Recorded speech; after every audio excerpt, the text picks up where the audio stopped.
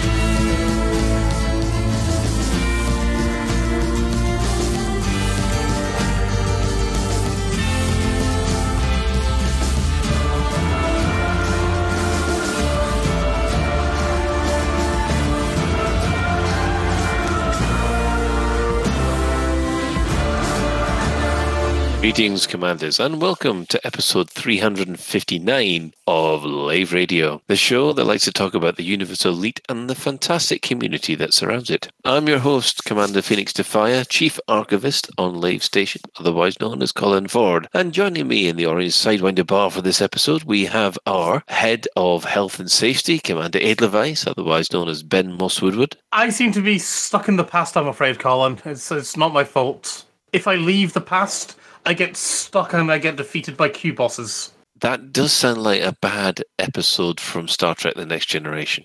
I was thinking Below Decks, but yeah.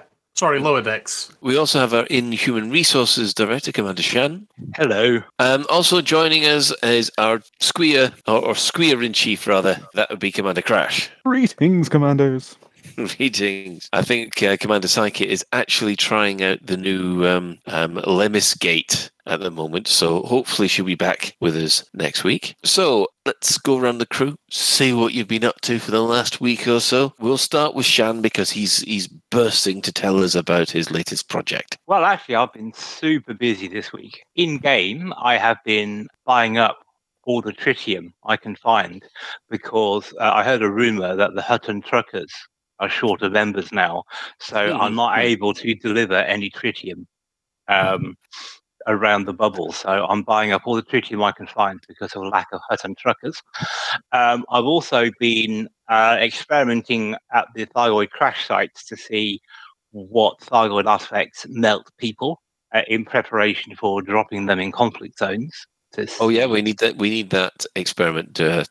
So I've been trying that, and someone's asked in chat about Test Subject Gamma. Yes, Test Subject Gamma was installed last Saturday, and so far has completed the following tests.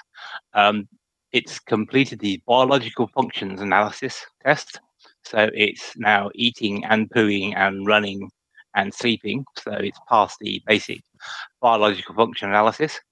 It also successfully passed the dog escape and evasion tests. But unfortunately, it failed the susceptibility to laser countermeasures. So we should need to work on that one. And also, quite a interesting result in the audio behavior. Also, quite an interesting result in the audio behavior modification test, where it was discovered that the excellent guitar work of Brian May encourages it to run around the room, crazy thing, like a blur of fur.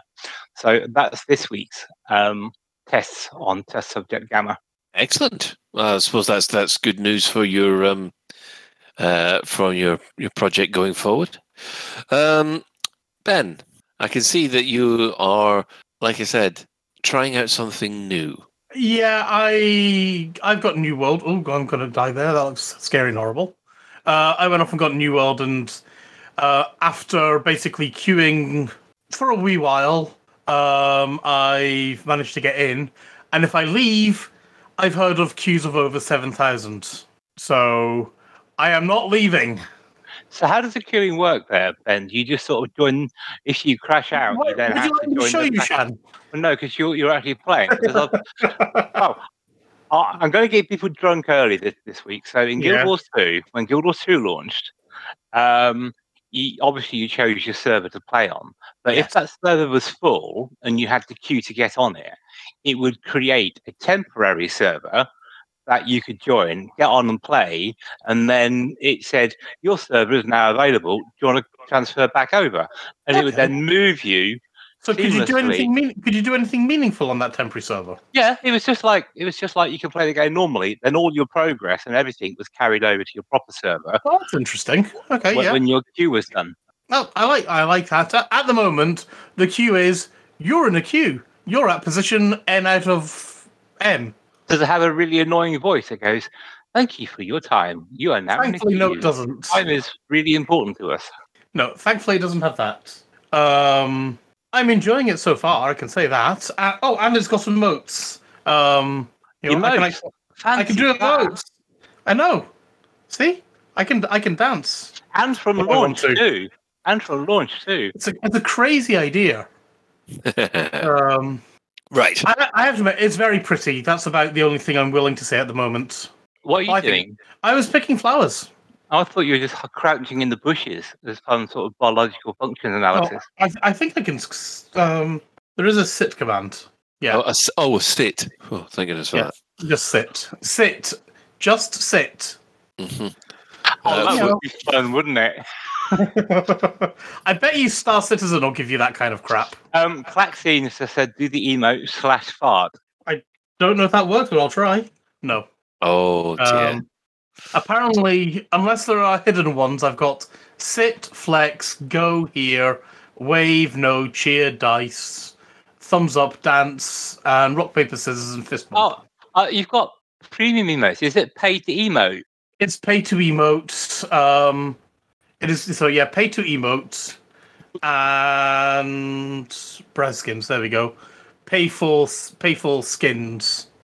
I have no idea how much money 13,000 coins is, but I don't think it even looks that good. So maybe somebody does. Let me see how much. Okay, let me see how much it costs me to get. Okay, so 15 quid would get me 20,000. Wow, Can you earn them in game? I have no idea. He's only just managed to get on. He's scared that one small tap on the router and that's it. It's another. Well, yes, that's what Sham was at. I know there is apparently a grace period if if something happens and you come back in. I don't know how long that grace period is, though. Oh, right. So basically, your slot is available for about 5 minutes as long as you try and get back in. Something along those lines, probably, yeah.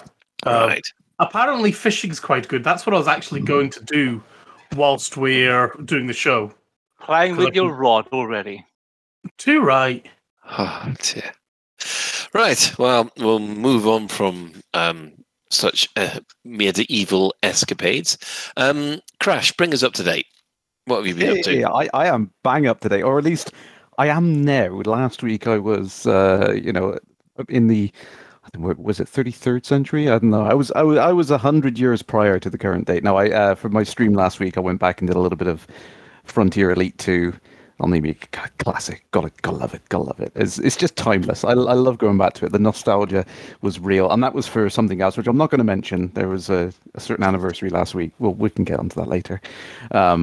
But yeah, I did that. I did that for the stream. It was good fun. Mainly, it was really odd week. On Monday, I updated my drivers. I got my latest NVIDIA drivers.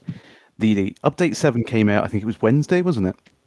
Yeah. And tried it out immediately.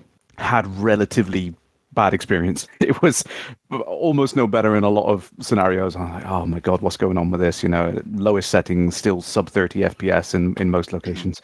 Didn't know what was going on. So I thought, well, Friday we'll do Frontier, and then on the weekend tried it again. Suddenly, I'm sat here now in a concourse well over 60 FPS. Out in space, I'm up into the high hundreds. I've never had this level, even in Horizons, and it's finally using my GPU. So I'm happy with Update 7 as it stands.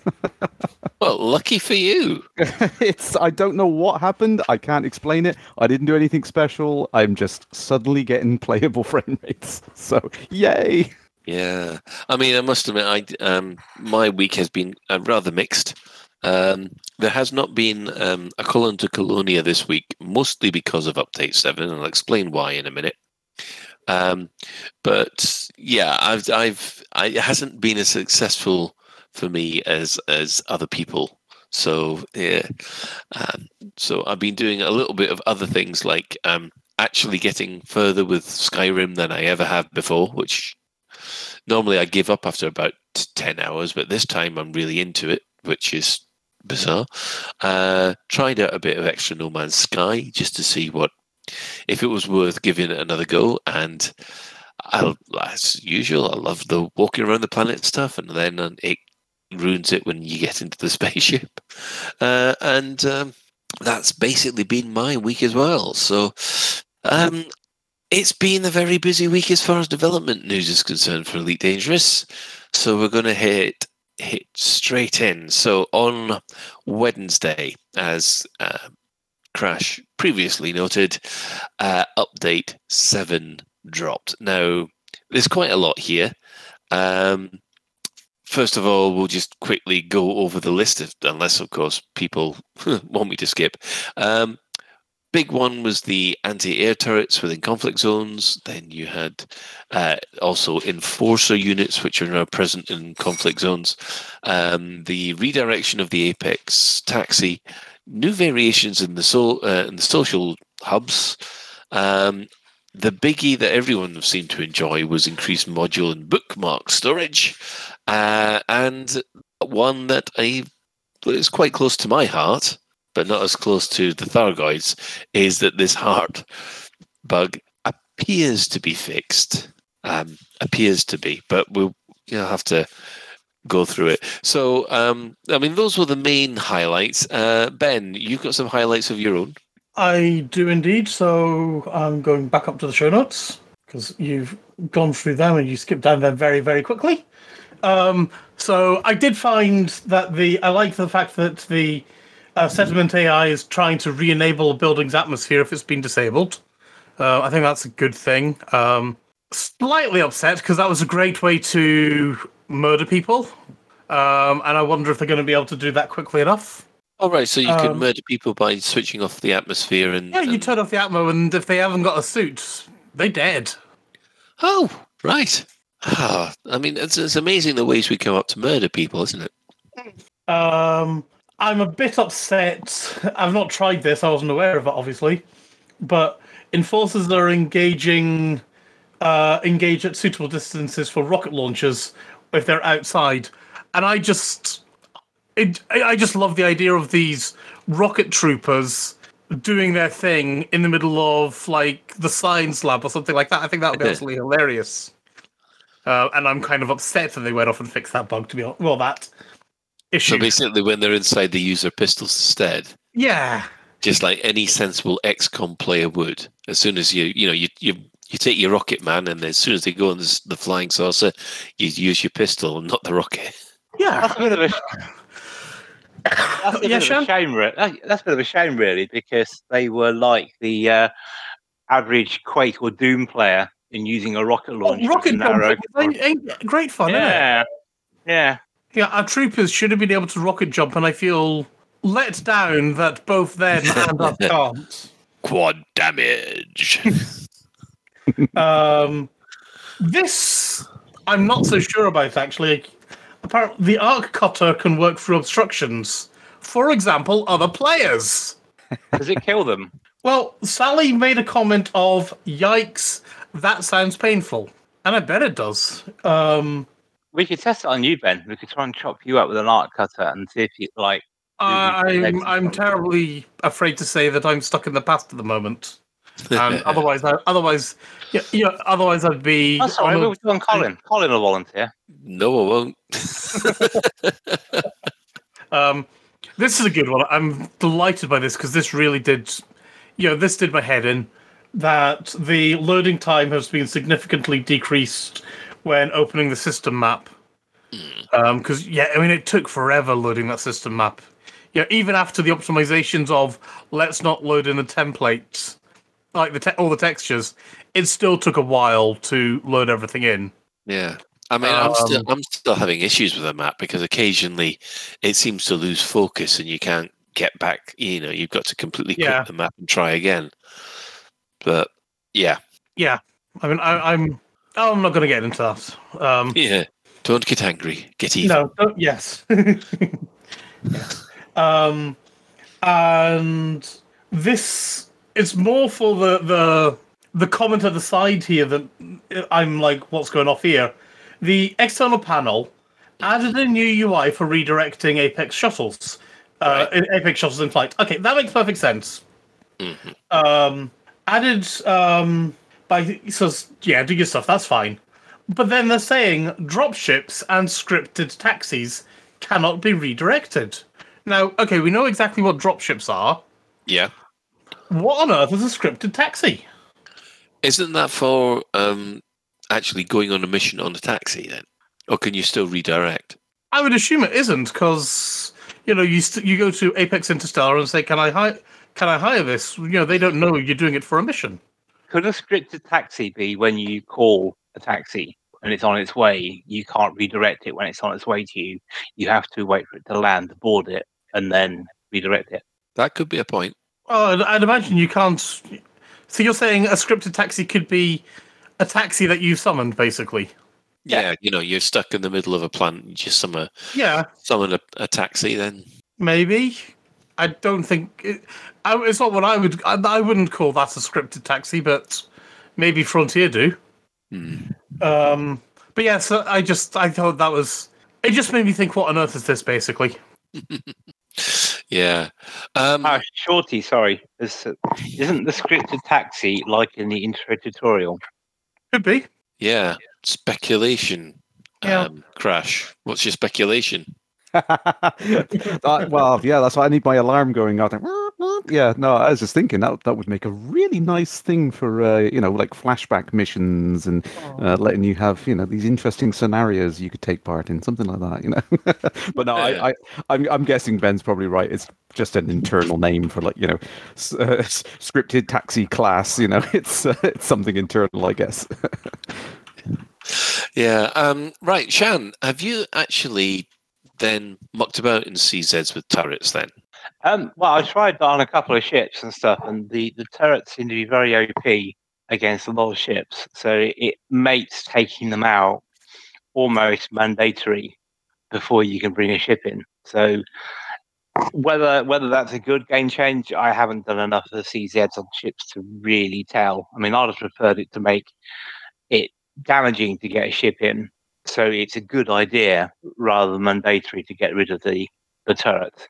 But I given the havoc Gunfire's caused, I'm probably wavering on the side of the turrets being about right, given what the alternative is. Yeah. I mean, I must admit, I've been involved in a couple of CZs over the weekend, which had other players flying around in ships. And I will admit that once those turrets opened up, they did seem to make short work of player ships.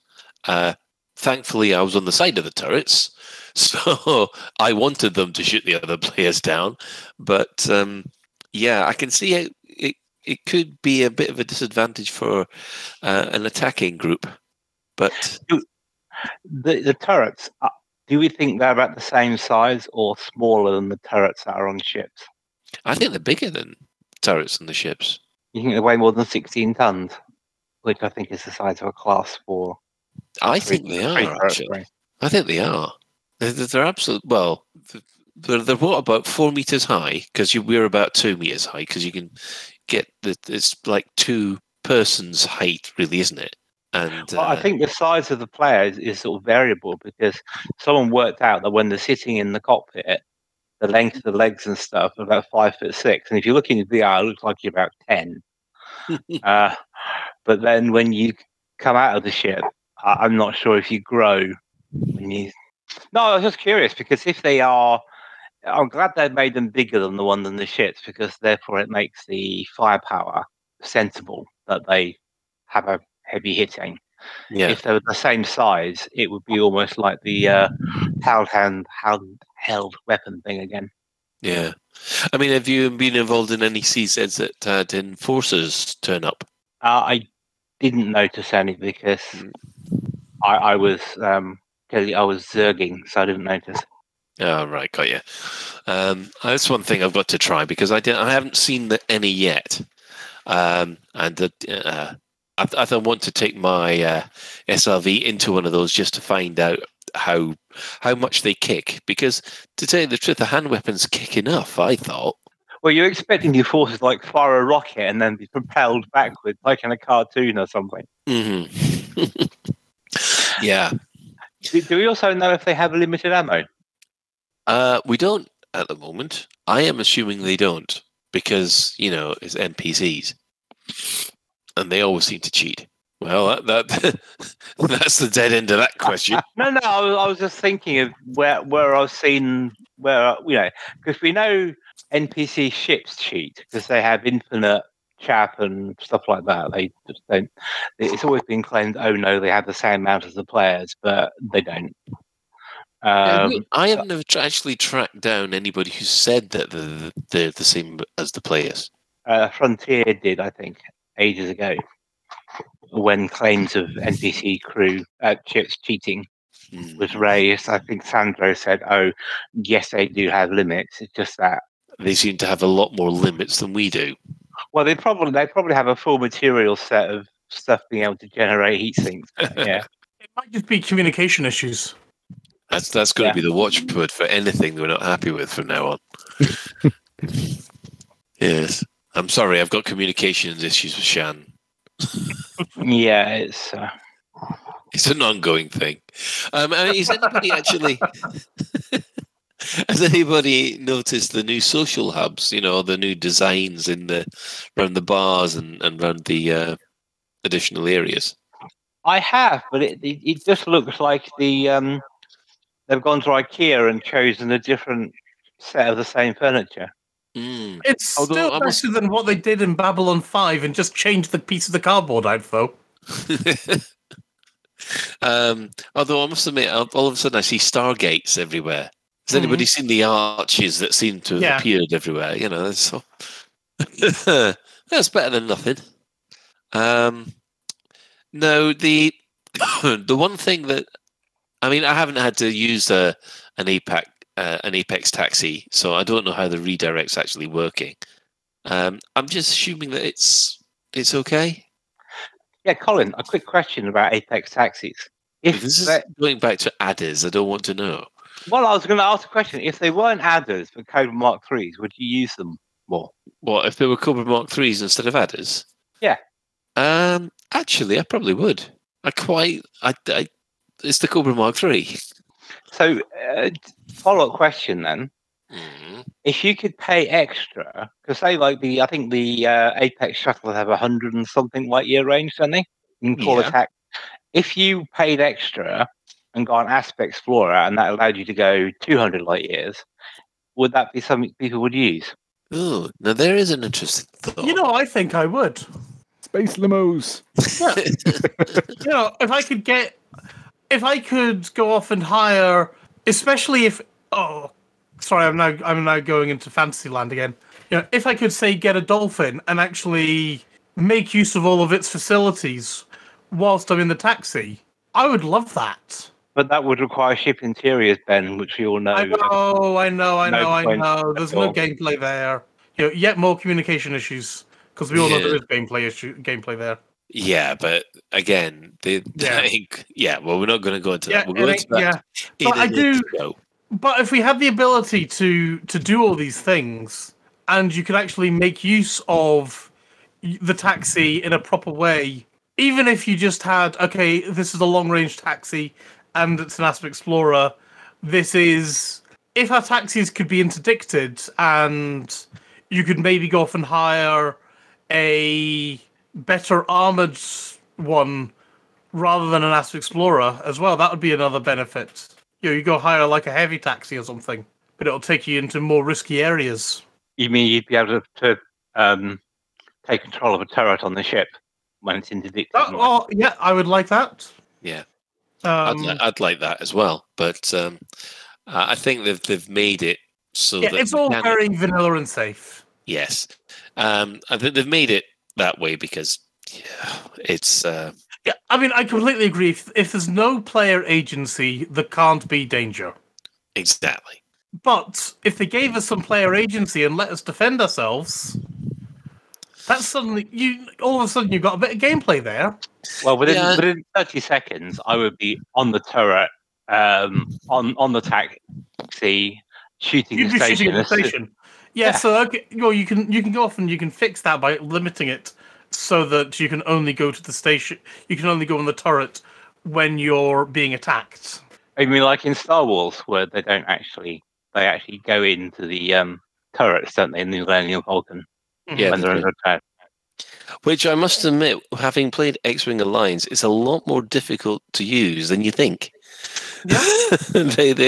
I must admit, I never thought I'd say this, but I think I prefer the Elite Dangerous method of using a turret rather than the X-Wing Alliance version. So I've not played X-Wing Alliance, but I've been running turrets in Star Citizen, which is, it's in a first-person perspective. You are in the turret, and you're moving the turret as you would move a turret. And so long as I'm using my mouse, it's great, I think. You know what multi-crew combat system I like, don't you, Ben? What multi-crew combat system do you like, Shan?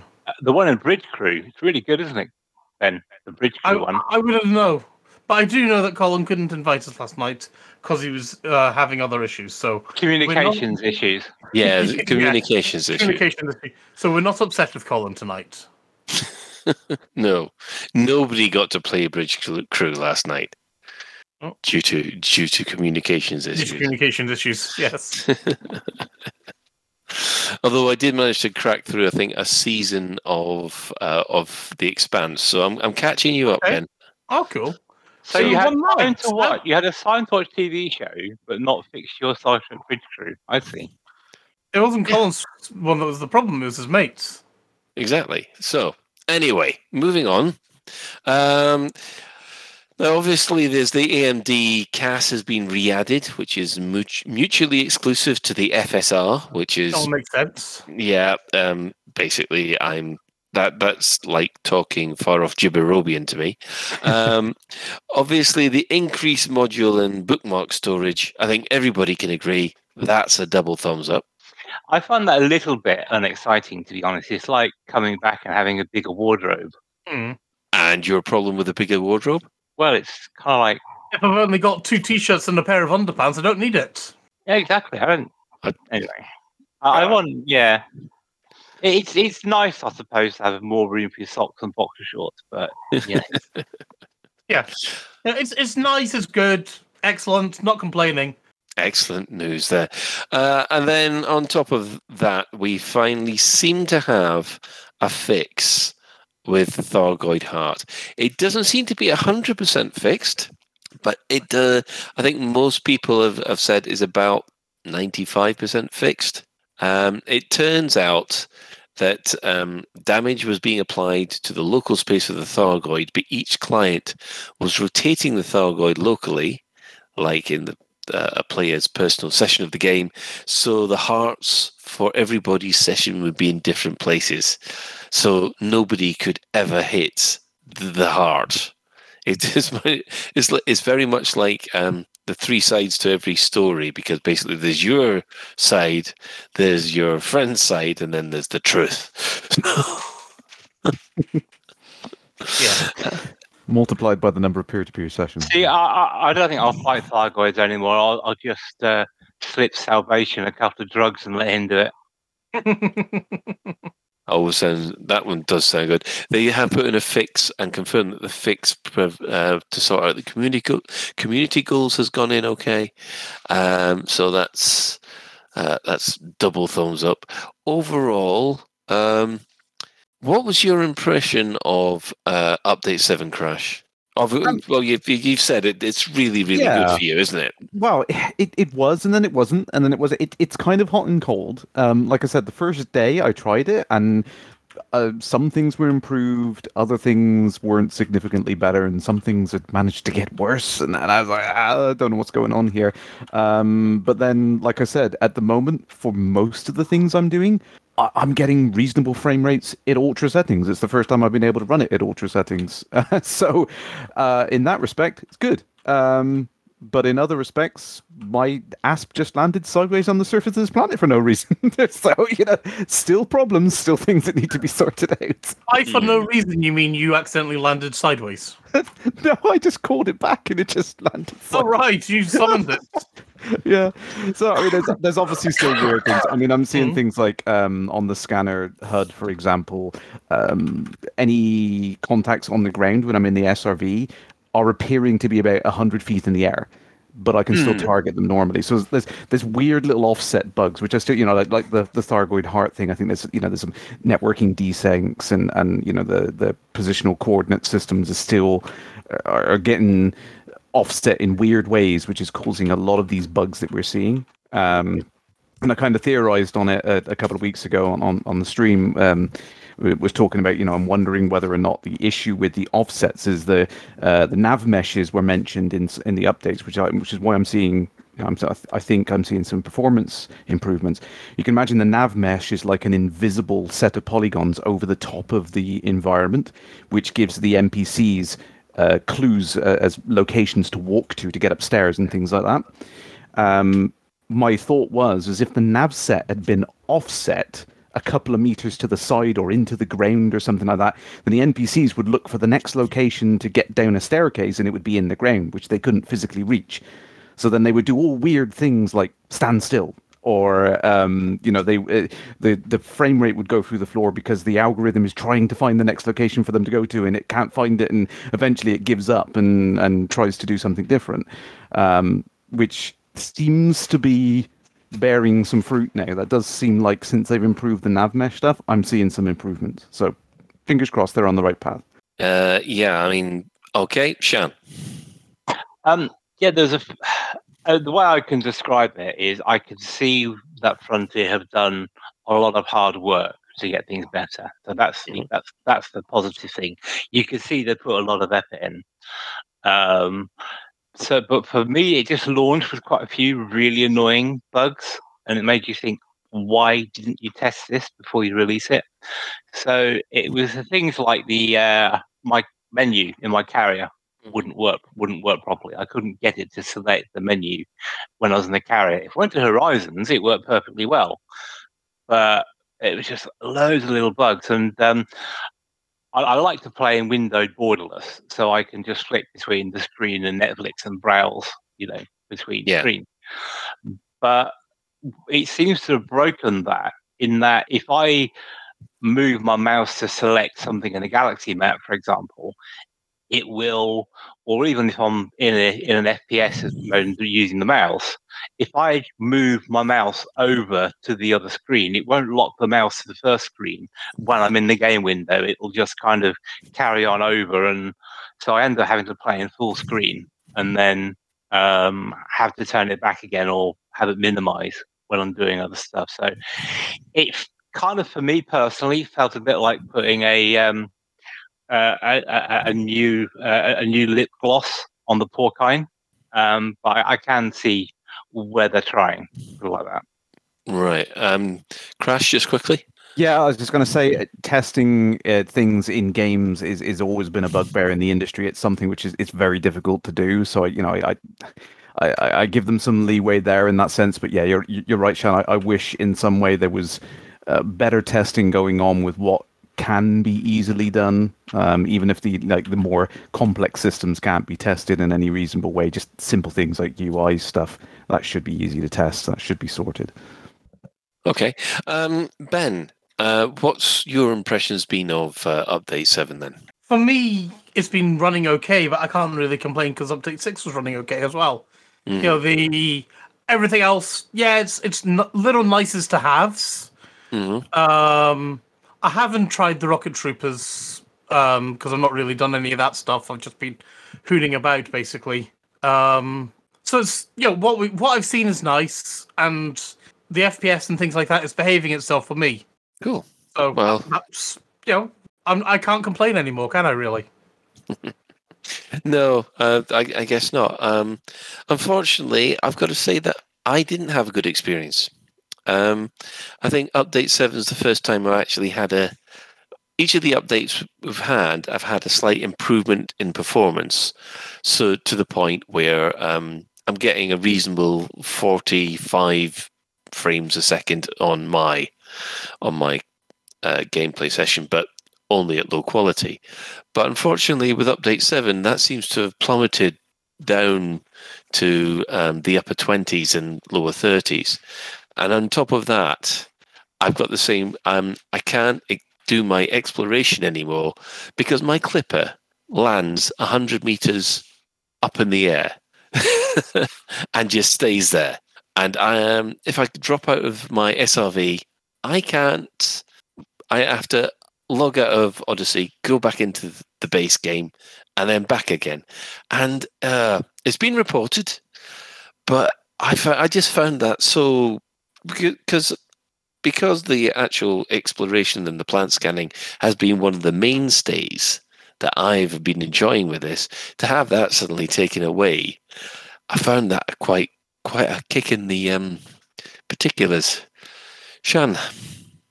Yeah, in response to you, Colin, I mean, don't you feel as though, as far as Update 7 is concerned, don't you feel like some people have got the petrol or an electric car and perfectly happy and zooming around madly, and you're the one stuck in the queue for 3 hours at a petrol station? It's kind of hearing crash. Oh, I get 1 million frames per second and stuff like that, and then I see other people struggling with 15. You just think, git. Yeah, I mean, I must admit, it has been a bit of a frustration this time round. I mean, I don't know if there's... Sorry, Colin, I thought you'd finished there. No, I think I just cut out. Yeah, it's been a frustrating time this time round, and that's why I've been playing other games, is because it has become a little bit unplayable, and I think it was especially the fact that the interdiction bars have disappeared. It's a known bug. Yeah, if you're interdicted, you don't get the red and blue bars at the moment because they've actually been shifted around 90 degrees. So if you look at your right window, you'll see them. And that's basic testing. Sorry, that's kind of like... Well, see, this is the thing where I find it really difficult. Sorry to jump in, but it's... I understand their pain with it. It's something where they could have tested a bunch of different scenarios with that and not seen the one scenario which produces that. It is possible still that could happen. And this is the issue with having like 100 developers working on something. They're all doing different changes at the different time. Someone might have shifted or offset all of the cockpits to make them work correctly for some bug that was happening. But then someone else was working on something which meant that the interdiction HUD didn't get shifted along. You know what I mean? That there is possible things that can happen. I've seen that. So, Persisk is asking an obvious question is obvious. Oh, obvious statement is obvious. Are your drivers up to date? Yes. No, they're not qualified. There's a 3-month wait before our drivers are qualified. No, seriously, my drivers are up to date. But I had a fix on them, I think, on Thursday. So, yeah. That's still not fixed it. No. That's the weird thing. Sorry. That's what happened to me, Colin. This was really, really strange. I updated my drivers on the Monday. I updated the game on the Wednesday, had bad performance. But by the Thursday and Friday, I had good performance. So I'm wondering whether there was some Windows thing or something. Have you done a complete restart or shutdown since? Oh, God, yeah. I shut down and restart every day. It's really peculiar. I can't nail it down to particular behavior. I don't know what it is, but I mean that's so, I mean, you can imagine like the difficulty that we're having reproducing things. That's exactly what Frontier's fighting internally, trying to figure out what is the scenario which causes these odd behaviors for some people but not others. Yeah. Oh no, it's quite ironic. I'm actually faced with that kind of situation in my professional life at this moment in time. That's the reason for the crunching that I'm having to do at the moment, and it's not the best. Anyway, yeah. So overall, I think we've got two positives, a maybe positive and a not positive. So positive overall, I guess. I'm trying to be nice, Colin. I'm trying not to be too stating it because, as I say, some of the bugs I just shook my head at and thought, "Oh my goodness me!" Yeah. There is. I mean, on Wednesday they did the bookmark fix and the power play fixes from Odyssey. We had the Horizons update and some small nice things. Friday they updated with 7.01, which fixed a lot of the issues.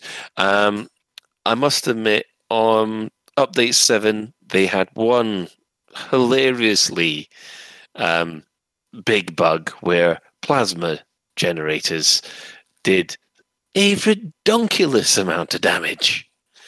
Now, I got done by someone who was hanging around the refugee ships, as you do.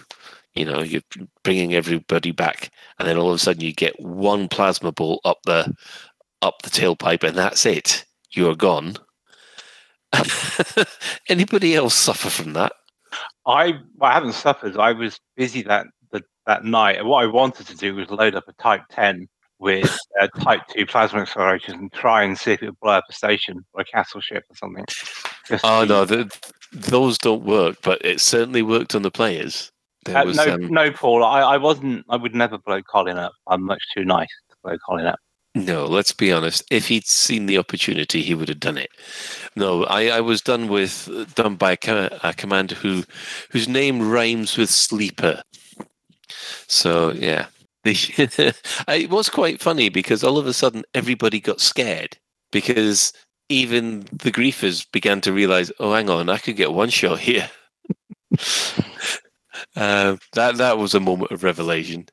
Yeah, because people were taking out hydras and stuff like that in about 2 shots, weren't they? Yeah, it was ridiculous, and yeah. So that fix went in on Friday. Do you remember when they had the engineering fixes? Mm-hmm. There was a bug, wasn't there, which sort of led the plasma accelerators to fire at the same rate as multi-cannons on NPC ships. Do you remember that? Was that the one where the game started to give the NPCs ridiculously powerful weapons and ships? Yes, you'd have a plasma accelerator with the same rate of fire as a multi-cannon. Yeah, I remember that now. That's quite good. Right. Well, obviously, we had the stream today with Sally and Arf, and we got details of Update 8. Now, we're going to discuss Update 8 in the main section because there was quite a lot there to unpack. The stream went, I think, probably the best stream they've had for quite a while, actually. Did anybody else see it? I caught the tail end as I was cooking tea, and this is the problem with the streams that they do. It's like, I'd love to watch them, but they're on at such odd times of day that I always miss them. If they're on at lunchtime, like they used to be, then I was busy with Test Subject Gamma at that time, so I missed it. I know, they've got it on, like, when we're working. Yeah, that is a bit of a... I appreciate they're working too. But, yeah. Need to get the CM team on a late shift, I think, 2 till 10. Well, I mean, on Thursdays they do that, though, don't they? Yeah, they do. Thursdays they're late, but Tuesdays they're early. There's no commitment. They should work over at lunchtime like everyone else does. Right. Well, like I said, we will touch on this subject later on. Obviously, we're going to go over what's been happening in the galaxy itself. Well, on the 22nd of September, Salvation took credit for repelling the Thargoids. The anonymous man of science Salvation has claimed responsibility for the Thargoids' unexplained departure from the Cornsar system. It was quite interesting that we never saw what the weapon was that he used or anything like that. Anybody got any ideas?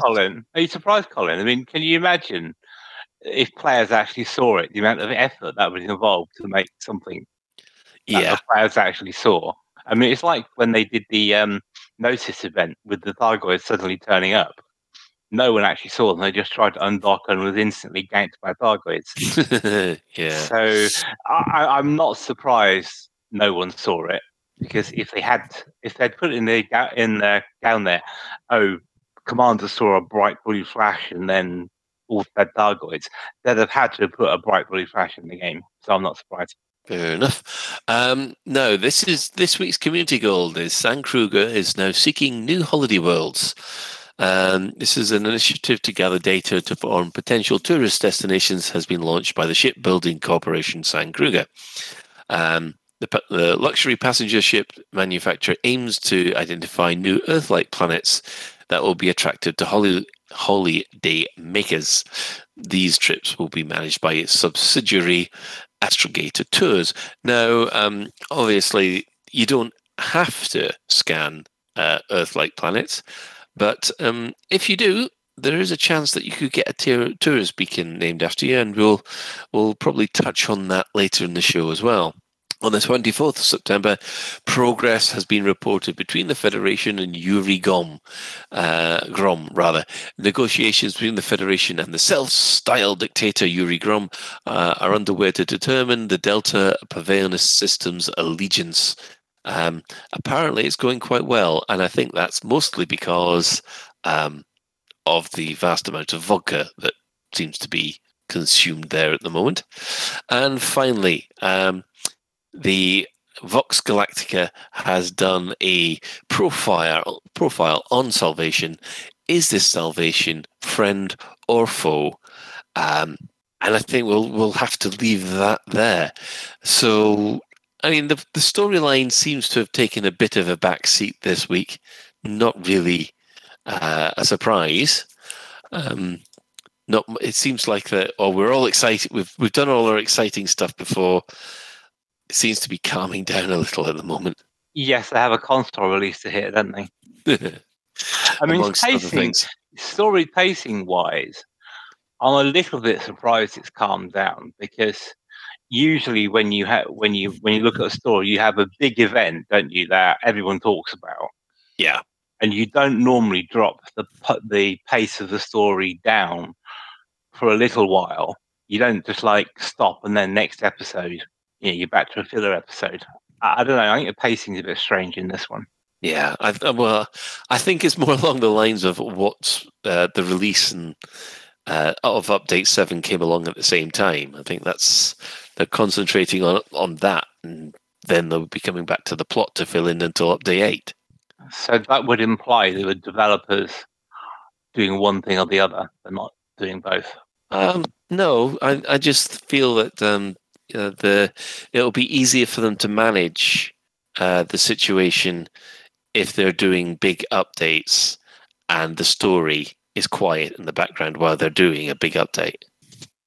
Anyway, could we please go to the store alert? Store alert! In the bi-weekly newsletter, here come paint jobs for your art. In the bi-weekly newsletter, here come paint jobs for your art. A store alert, a store alert, a store alert, a store alert, a store alert. Which one will you buy? A store alert, a store alert, a store alert, a store alert, a store alert, a store alert, a store alert. Which one will you buy? Well, we have a new kinetic rifle skin. The Karma AR-50 Huntsman is now in store. So like the SMG that was available a couple of weeks ago, we've now got a rifle that looks like a zebra. For those of you that like flying ships, the Fer-de-Lance has now the Polarity paint job, which I actually quite like the look of. Chan?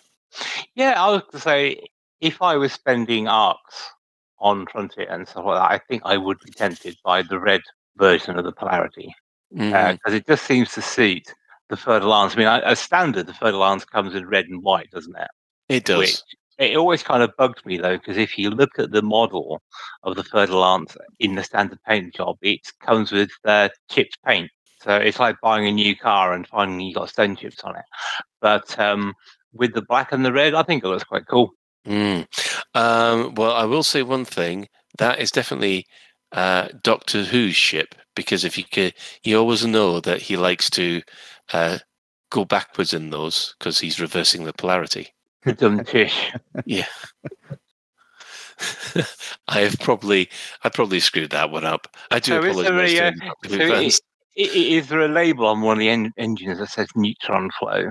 That's what we need. Although I suppose if you're going around a neutron star and you're scooping from a neutron star, then you are reversing the polarity on the neutron flow. So yes, that's a challenge for someone. Meanwhile, I think like Ben's dying in the background.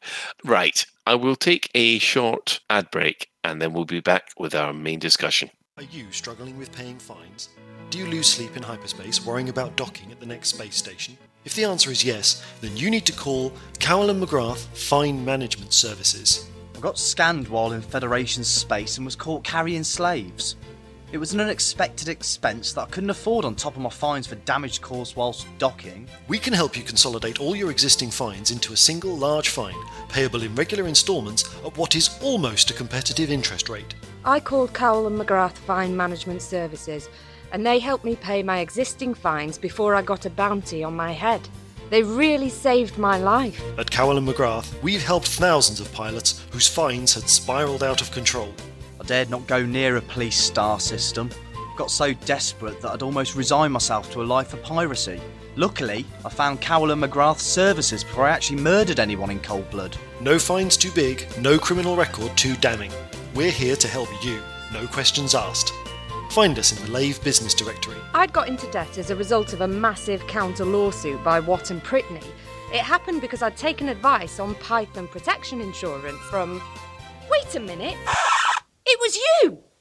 Cowell & McGrath. Minimum liability, zero accountability. Warning. Balances may go up as well as down. Missed payments may lead to repossession of your ship, seizure of cargo, or the issuing of a death warrant.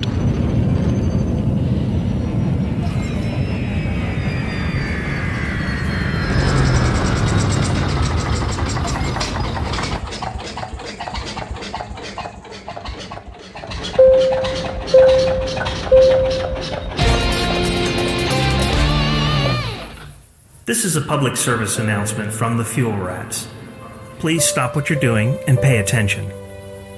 If we can rescue you, we will, but you can help us help you by following these easy steps. 1. Fly 50 light seconds or so from the system's main star and drop out of supercruise. 2. Note down the current system and the nearest stellar body. 3. If you're on emergency life support, log out immediately. 4. Go to fuelrats.org and click Get Help. 5. Stay calm, hold your breath, and let our seasoned professionals do what they do best. The Fuel Rats. We have fuel, you don't. Any questions? Are you thinking of suing over missold Python protection insurance? Had an accident in an airlock or slipped in a space station cargo bay and thinking of suing for compensation? Well, don't. Tried to take my ship commander to court for making fertiliser out of my crewmates. Legal fees have left me with nothing, and now I'm hungry. All the time. At Watt & Prittney, we take small print very seriously. We have a massive team of lawyers just waiting to block your case and ramp up your legal costs. I wanted a simple, no-win, no-fee arrangement. My case got blown out of the water by Watt & Prittney, and now I have to rent out my arse for hydrogen fuel. At Watt & Prittney, we have a saying, if you don't want a beating, stay out of our court. I was savaged by a wild creature whilst fixing a vending machine. Can't I claim compensation? No, you can't, because we have a massive team of lawyers and you're just someone who works for a living. Watt & Prittney. Don't even think about it. And welcome back. For those of you who are watching on Twitch, you will have seen the Frontier video which shows updates 8's incoming features. And I must admit, I think it's been quite a while since I've felt a little bit optimistic about the up and coming content. And this was definitely one of the ones that did the job for me. Obviously, there are 4 issues that they were talking about on the live stream. They're going to continue with the FPS performance. They have said that they are looking at further optimizations, which, if I remember rightly, last time they were discussing Update 8, they were saying that they were confident about the way that Update 8 was going to improve performance. There's anti-aliasing on foot. The FPS spluttering problems with the on-foot settlements, which have been problems since Update 5. And there's a ship launch fighter potential exploit, which they've looked at. Crash, you want to talk about the performance issues? Yeah, I think, they've mentioned some of this before, and some of the significant things they said were coming in Update 8. I don't think they've really explained it in detail, but I think there's internal work on improving like how threading is used in the engine and stuff like that, optimizing it, because of course there's different branches internally of the game used for different projects. So I think a lot of that cross-pollination is coming over from other teams, and hopefully that will improve a lot of the things that we're seeing. Again, with the nav meshes and stuff, was something which was done in 7 as further improvement on that. So I think I'm confident they're going to do it. I can see on my machine that there's a lot of headroom. Until like in Update 6, I was only using about 20% CPU and 20% of the GPU, which seemed really strange. It wasn't really using it. Now I'm seeing actually less CPU usage, and the GPU is about 50. So there's definitely some work in the right direction there. But I think the biggest problem they've got is trying to get that to work on all of the different variations of machine out there. Like you've seen yourself, you're seeing significant drops in performance in some area, and I still see it in some things. Like in some settlements, for example, I'm dropping below 20 FPS for no reason, and then suddenly it jumps back up. So that stuttering is something which is a multifaceted problem with a lot of different angles that they need to solve to get that working. But I'm confident they can do it. Yeah. Shan, you got a question for Crash? Yes, as you were saying that, Crash, I was wondering, in your view, and this is purely an unfair question, so tough, but in your view, do you think a console version is viable based on where they say we're at, in that the bulk of improvements is now done and with a bit more to do? Because I'm not sure they'll ever get a console version working as smoothly as maybe players would like. I would say, and this might be a little bit controversial, but in my experience with building things, I would say actually a console version is actually more viable than solving all of the problems they have, because the thing you have with a console platform is a fixed target to aim for. So you know exactly how much headroom you have. You know exactly how much cache you have to play with in order to optimize certain loops within the game and things like that. That's something you can't guarantee on PC, so you have to kind of build either a kind of a generic solution to the problem, which will fit most cases. Isn't that what minimum specs are for, though? That's your baseline you're aiming at. It's not even that simple, unfortunately, because PCs is such a complex platform now that even a machine which meets the minimum spec may not be the same as another one which still does. For example, my son's machine, I recently upgraded it. Up until recently, he was running a Core i7-920. It was my original Nehalem 4-core processor. Very capable chip. It's lasted for 11 years. It's done quite well. And I've just recently upgraded into a little AMD chip, which has virtually the same clock speed. It's also quad-core, but it's much more capable CPU with much better instruction set features, much better cache, just generally a better chip overall. Technically, when you look at minimum specs and something says you need a 2 gigahertz quad-core CPU, both of those machines would be capable, but they would function wildly different in the engine. And that's the problem you've got with building something for the PC platform. Whereas on the console, you've got a single known hardware platform that you're aiming for. You know exactly how it's going to be performing in multiple scenarios, so you can build and customize the engine to fit that scenario perfectly. So yeah, I think they absolutely could hit that target. Do you think they can even hit that target, even if that target is, say, a PS3, which is obviously getting on a bit now.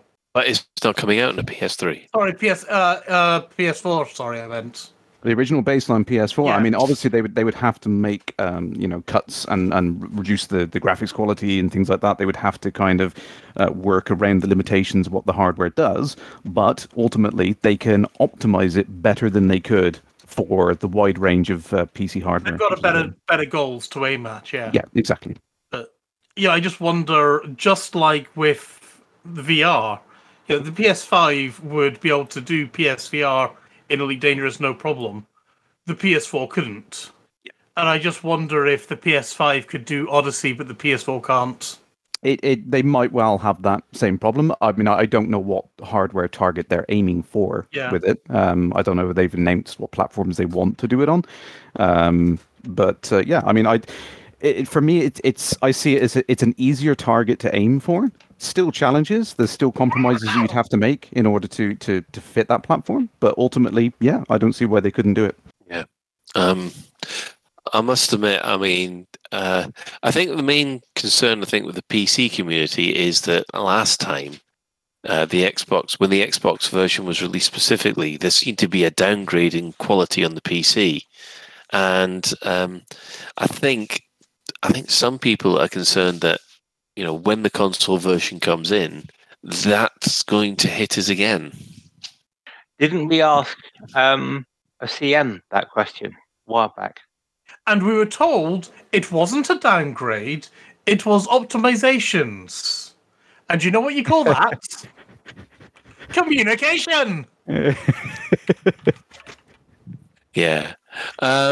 Right, well, leaving the performance issues aside, let's have a look at some of the content that they're expecting to, that they're hoping to ship with Update 8. There's quite a lot there. Update 8, number 1 on the list. We've been wanting it. It's emotes. 070707. Yeah. Yeah, I mean, when I first saw the trailer that was played earlier, when they did the salute, it reminded me of the Arnold Rimmer salute. they were doing that on the stream. I mean, Sally was doing the Arnold Rimmer salute specifically just to keep people happy. Yeah, it is. But to be fair, I mean, I'm being a bit picky, but again, I'm allowed to. Is emotes are well and good, and yes, people have asked them for, but unless you have a proper chat system to go along with it, they're just meaningless gestures. If you see what I mean, you need the chat system, but there to is go a chat. along with you. Yeah, but it's not what I would call something that would support the use of emotes. From a role play perspective, it's not sufficient to support emotes. Well, I think the community will surprise you there, Shan. To be honest, right to just to clarify, this is actually the first set of emotes that you're going to get in the game.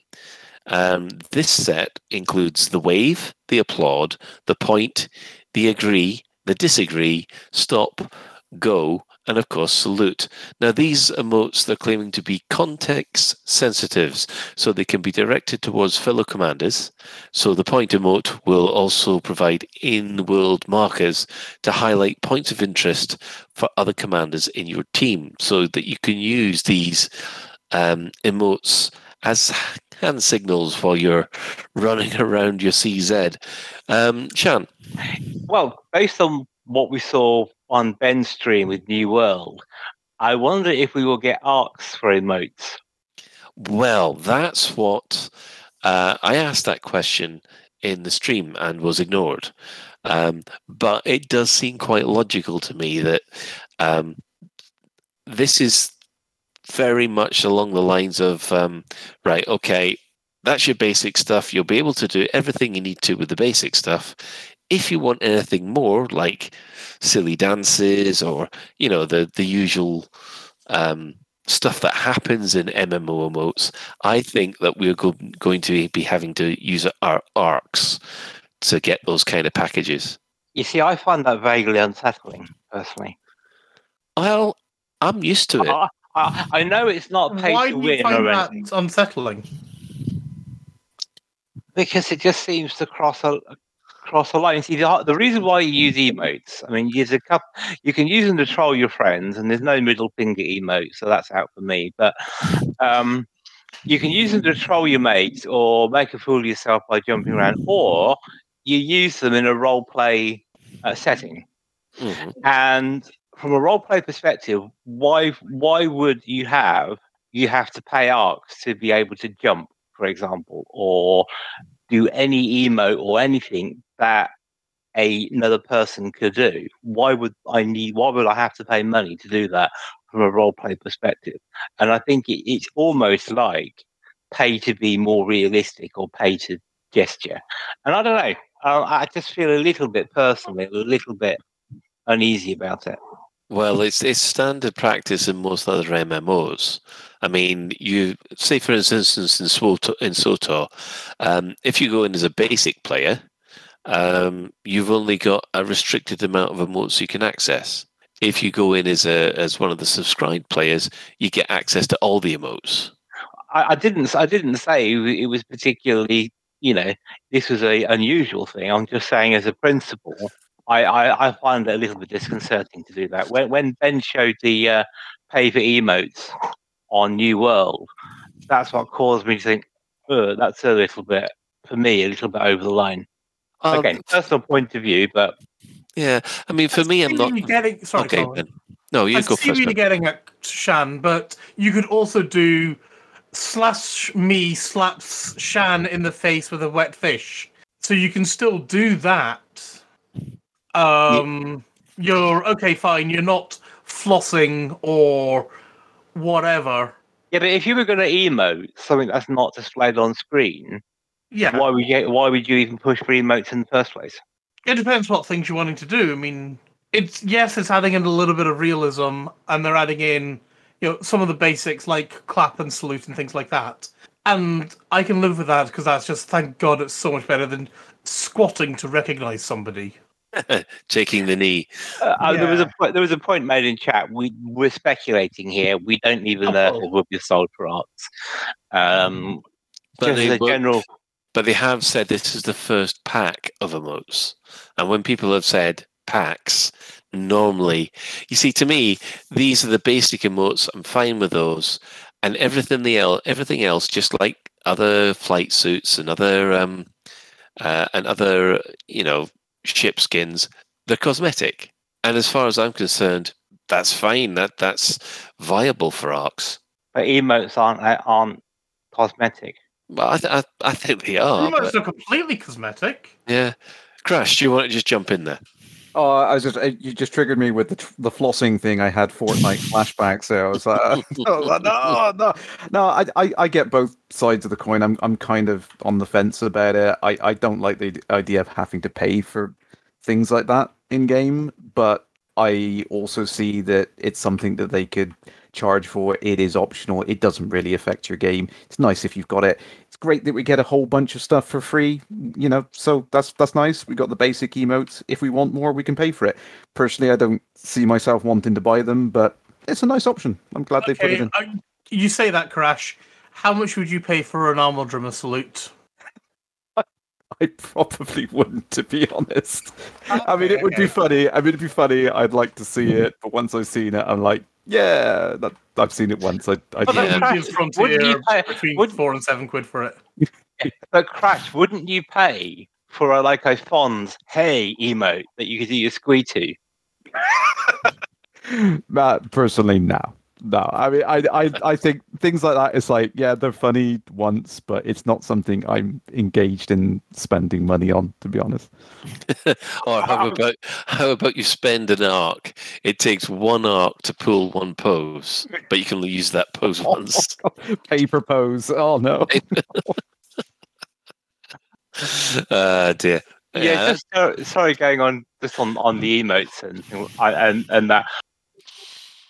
I do kind of feel also a little bit like Frontier have used the ideas that we've said to design their game for them, because emotes and stuff like that, it should have been here from launch, to be fair, shouldn't it? I know we should be grateful they put it in, but it should have been in from launch, really, to be fair. Rush, you want to take that one? I was going to say it's a little unfair to make the assumption that we're, take the credit for all that. For a lot of the things that are going... I think it's we, the community. Yeah, I mean, no. I don't mean that not personally, Shannon. I mean, I mean exactly that. As I don't think it's something that, hey, we've come up with the idea as a whole, and they've just gone, okay, we put it in. It's great that they're responding to things like that, but I think for a lot of that, they would have to put a lot of groundwork in to make that possible, to have the rigging and the animation systems available to make emotes. So it's not something that they wouldn't have planned for. It's just they may not have had time to get it ready there for launch. So it just got deprioritized and put onto the, we'll get round to that at some point. So I think it's too presumptuous to think that it's purely a community idea. I was being a bit disingenuous. That's okay. Because, as I say, it's something, as you said, it should be there with launch. And we're like 4 months after it was launched, and it's only now releasing with features. Well, that should have been there at launch. And I don't know. You see, this is the kind of information that would have reassured me at launch to say, right, okay, we know that you want emotes. Don't worry, emotes will be, we want to put emotes in at a later point, or the other things that we're going to discuss here. Because if they had said that when everything came out in May and everything kicked off, I probably would have been a lot more relaxed about the whole situation. This was the kind of information that I was asking for back then. Crash, you mentioned the R word that causes the guard frequency to go into spasms. Yeah, exactly. Yeah, and that's the problem. It's this concept of wanting a roadmap, isn't it? That's the thing. Yeah. It's like we all want to know what the plan is. We all want to know where they're going with it. But with a game like this, which is under constant development and changing all the time, it's very hard to plan out something like that and say what will or won't work, what is going to be in, what isn't going to be in. So it's very hard to make a roadmap on it. And we know that Frontier have kind of shied away from it because of all the leaks and everything else and all the problems. But yeah, I would like to know, but at the same time, it's like, it is nice getting the surprises, because when we see all this in Update 8, it's a nice bit of hype. We're seeing all of these bullet points, which are like, oh yeah, that's nice. If it was in a roadmap, it would have been like, well, where is it? Well, where is it? Well, where is it? Eventually we get to the point where we're kind of fed up of hearing about it, and it's like, oh, it's in. Okay. You know what I mean? Yeah, I must admit, when they announced this in the chat room, the chat room went mental. It really did. Shan? Well, I was going to say about the whole roadmap thing, and yes, I kind of get some things they wouldn't be sure of, but I think it would have made what happened on May the 19th a lot easier to defend if they had communicated this sort of thing then. And whether it's a communications issue, I don't know, but it makes it a lot easier to defend if you have something you can point and say, look, Frontier said this, don't worry, in October, this is going to be, these are the sorts of things you're going to be seeing. It just helps fans of the company and of the game endure the bits in the bad bits. And I think it's one of those things that they really missed a trick here, I think. FDev's plan for Odyssey is about as useful as the Cylons' plan in Battlestar Galactica, says the Wintermute. I'm going to say what keep copy pasting features all over again until we get used to them. Sorry. Yeah. Resurrecting old features that were in previous versions. Yes, so I will say in the comments, everybody went mental about the emotes, and I think that was just the beginner. We've known for quite some time that the 4-player multi-crew was coming. I wasn't expecting it this early, but it will be coming in Update 8. This means there's an extra seat aboard the Anaconda, the Beluga liner, the Federal Corvette, the Imperial Cutter, the Type 9, Type 10, and the Alliance Crusader. So that is basically 4 players. Yeah. Not Does 1 plus 4, just 4. Think one of these is not like the others. Go on. Oh, Anaconda, Beluga, yes, Corvette, Cutter, Type 9, Type 10. They're all pretty damn big. Yes. And then you've got Arthur's favourite ship. No, it's not. That's not Arthur's favourite ship. Well, Arthur is not the Crusader, the Chieftain, but same model. Yeah, but Well, the Crusader is the sardine edition. The orange Sidewinder edition of the Crusader of having all the crew in. Yeah, I just find the Crusader an interesting choice. Well, they had to have an Considering Alliance one in there properly, didn't they? They've No, got I'm Type more 10. meaning, they've got Type 9, Type 10. I'm more meaning just the size of all the other ships. You know, you've literally got all the big ones. And the Crusader. Just a question on I Crash is desperate, so I won't ask his question. But my question is, we can only have 2 fighters out and 1 person flying the ship. Mm-hmm. What's the 4th guy going to do?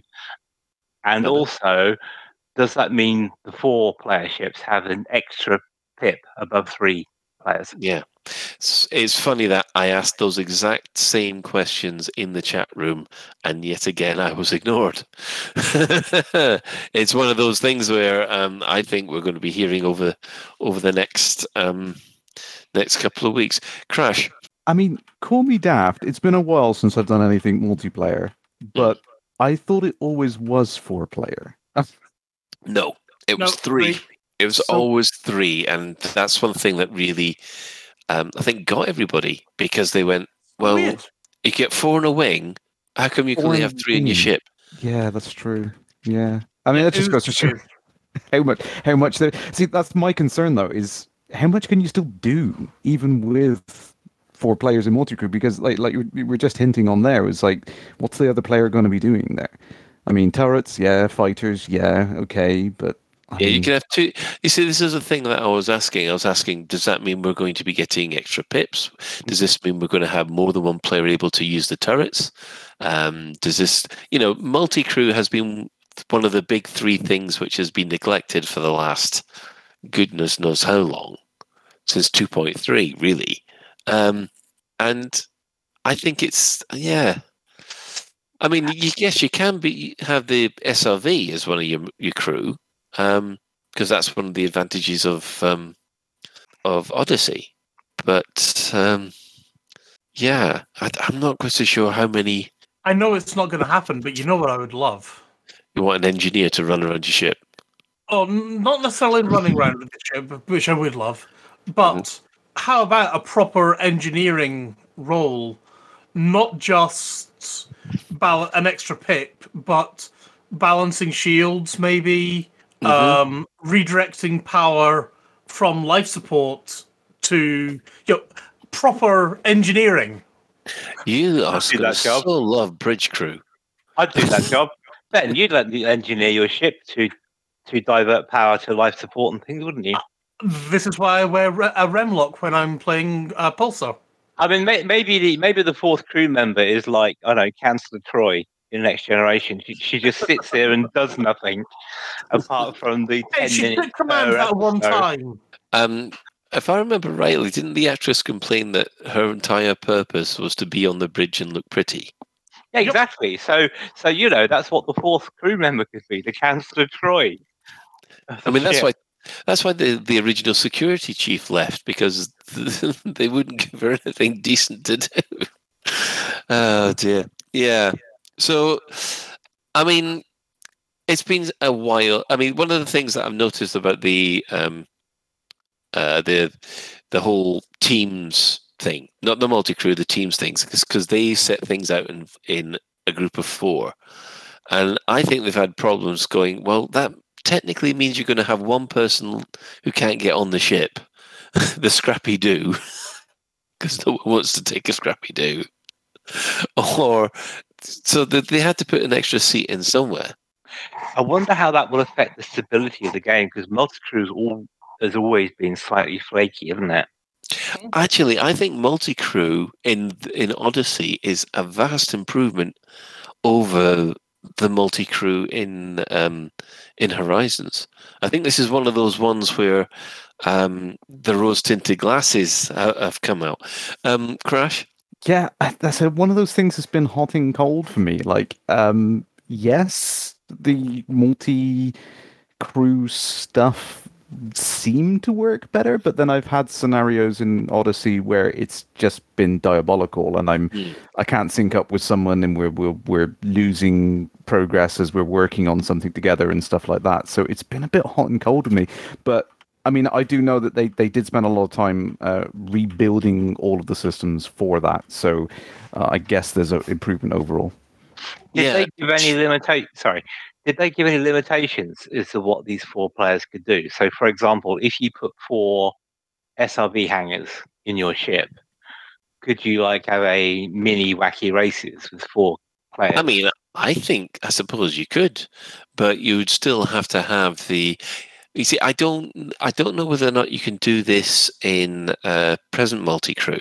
Is whether or not, if you've got a crewman, whether or not you can assign them as the pilot, and then the rest of you all get into your SRVs, and then you drive about while the pilot holds on, who can follow you about. It wouldn't matter anyway, Colin, because basically your ship would get dismissed. You drive off however far you drive off. Mm-hmm. You then resummon your ship and it crashes into the planet. So it's going to be the same results whether you're multi-crewed or not, I'd imagine. No, what I'm trying to remember is that can you actually have 1 player as a gunner and 2 players in fighters, and then you have your crewman fly the ship? Is that still possible at the moment? I would not trust one of my crew members to fly my ship. Yeah, well, you don't trust. You can't. I mean, after the way you've treated them, I'm not surprised. They're complete moronic. They're just they're terrible pilots. Oh, you mean the crewmen, not your mates in your ship? You mean your all of NPC anyone crew? else? Anyone except me? Terrible, wouldn't? Anyone who's not Shan. Do we know if the 4-person crew will be Horizons or will it be Odyssey only? Yeah, no, that was an interesting one because I thought that I've got a sneaking suspicion it can only be Odyssey, which, of course, is going to be a problem for Horizon players. So that would imply then the 4th Councillor Troy is actually an SRV or on foot, be an SRV. Or on foot. I mean, technically, you could all be on foot and 1 person flies the ship. So you got a team of 3, and someone on support. It'd be cool if you could have like a dropship module, so you could just drop crew members like a dropship. That would be nice. I mean, I must admit, I do like the dropship mechanic when we're actually heading to a CZ. And then you could do science. How high? What's the highest you could drop a crew member and then still survive? Should have known, really. It's the watermelon test all over again. Right. Well, moving away from the 4-player multi-crew, they're going to put an extra 4 engineers in Colonia, which will offer various ways to enhance your weapons and suits. Now, this is a big one, the megaship interiors. With Update 8, megaships will receive interiors for commanders to visit once they have docked. These interiors will offer services that can be found in stations such as Vista Genomics and Frontline Solutions, and obviously all the shops that you need. Now, rescue megaships are excluded from this, but yeah, so that's another concourse layout that they're putting together because they're not having it the same as the others. Do you reckon this is a good idea, Shan? Possibly. I'm trying to remember what are dockable megaships already. How many are there? Because we're differentiating megaships and carriers at the moment, aren't we? So I'm trying to think. I mean, there's a few installations that you can't dock at, but they're not megaships. I'm trying to think. Other than Gnosis, anyone think of any more? No, there are a couple of them that you can dock at. I mean, I remember that the one that Barry Fisher was. There's Outlook, isn't it? At HIP. I think there's a certain type that you can still dock with, but we'll have to have a look at that. I think they're putting a lot of these megaships out there in remote locations so that people can gain access to suits without having to go back to their bubble. And that was something that you were quite enthusiastic about, Shan. Well, it is, but you still have to go out of your way to find a mothership that's there. So it's it's a little bit like saying, well, there aren't any services on the N25, but I can drop off at Heathrow on the way. Yeah, well, we'll touch on some of the other things that they're going to be putting that they're going to talk about in a minute. Right, next on the list. Well, the last ones really, the last couple. Now they say that they've managed to fix all the Horizon cosmetics in Odyssey. Now these were the cosmetics that would work with your flight suit. They now say that they've managed to fix all the cosmetics so that you can actually put on your dashing white, your Han Solo outfit again. Crash? Did they specify whether or not that will go over your other suits, or is it only your basic flight suit? It's only your basic flight suit. See, I mean, it'd be nice. It'd be nice to go in a concourse and wear exactly what I was wearing in Horizons, because I bought that stuff specifically because I like the look of it. But still, it's kind of like, aww. But as long as you're wearing, you see, how it works at the moment is that if I've got one of my costume. I've got my flight suit. I've got my other Odyssey suits. But my flight suit is set up with my Horizons gear on it. So all I have to do is flip through to that particular suit, and that's it. I've got my leather flying jacket and all the stuff that goes with it to walk around the concourse with. Okay, so, I mean, I've got that on mine now. So what exactly have they fixed? Was there just certain elements that didn't work, or? Yeah, apparently there was a lot of quality control issues and things like that. Yeah, I was gonna. Sorry, Colin. I was gonna ask, when they say all, do they mean all? For example, the LaveCon suit skin. Do they mean that one, or the Frexpo skin? Do they mean that one? All it says is Horizons Cosmetics in Odyssey. They are confirmed that this work is complete. So I'm assuming yes. And if they haven't done it, then we can flag it up and say, no, you haven't done it. Well, either way, it's a nice fix. It's good. Now, this one is the one that I'm looking for. After all that, this is the one that I'm really interested in. From now on, mission additions and improvements will be made to Odyssey missions. They're going basically the missions are going to receive additional wrinkles that will involve either hostile agents in space, or while you who will try to intercept you en route, contacts that you meet in settlements. There might be someone who will be out there to stop you from basically doing your data downloads, or that nice easy transport job, or NPCs that you're attempting to scan may run off to the shuttles and flee to hyperspace, so that you can that assassination mission ain't going to go too well. Shan?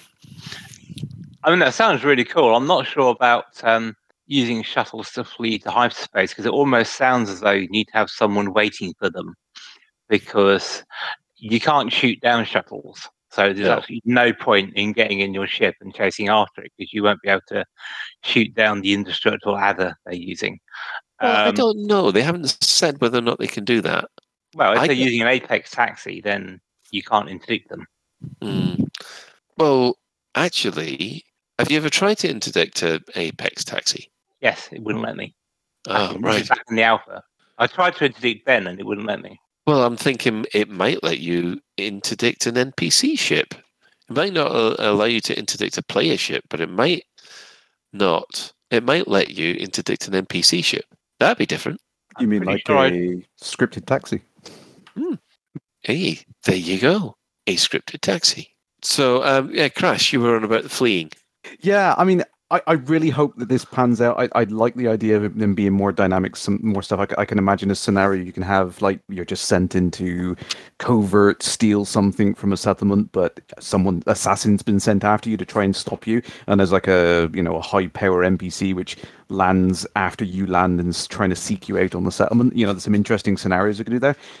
In terms of the fleeing, I really, really hope they use that as an opportunity to make the I was going to say hyperspace clade analyzer. You can tell I've been playing Frontier last week, but the wake scanner more usable. I would really love to see some persistence between hyper jumps, so that if you are chasing an NPC and they high wake out, that they actually spawn reliably in the next system when you follow them over. That would be so fantastic to be able to chase someone from place to place like that. I really hope that's something they can do with the new mission system.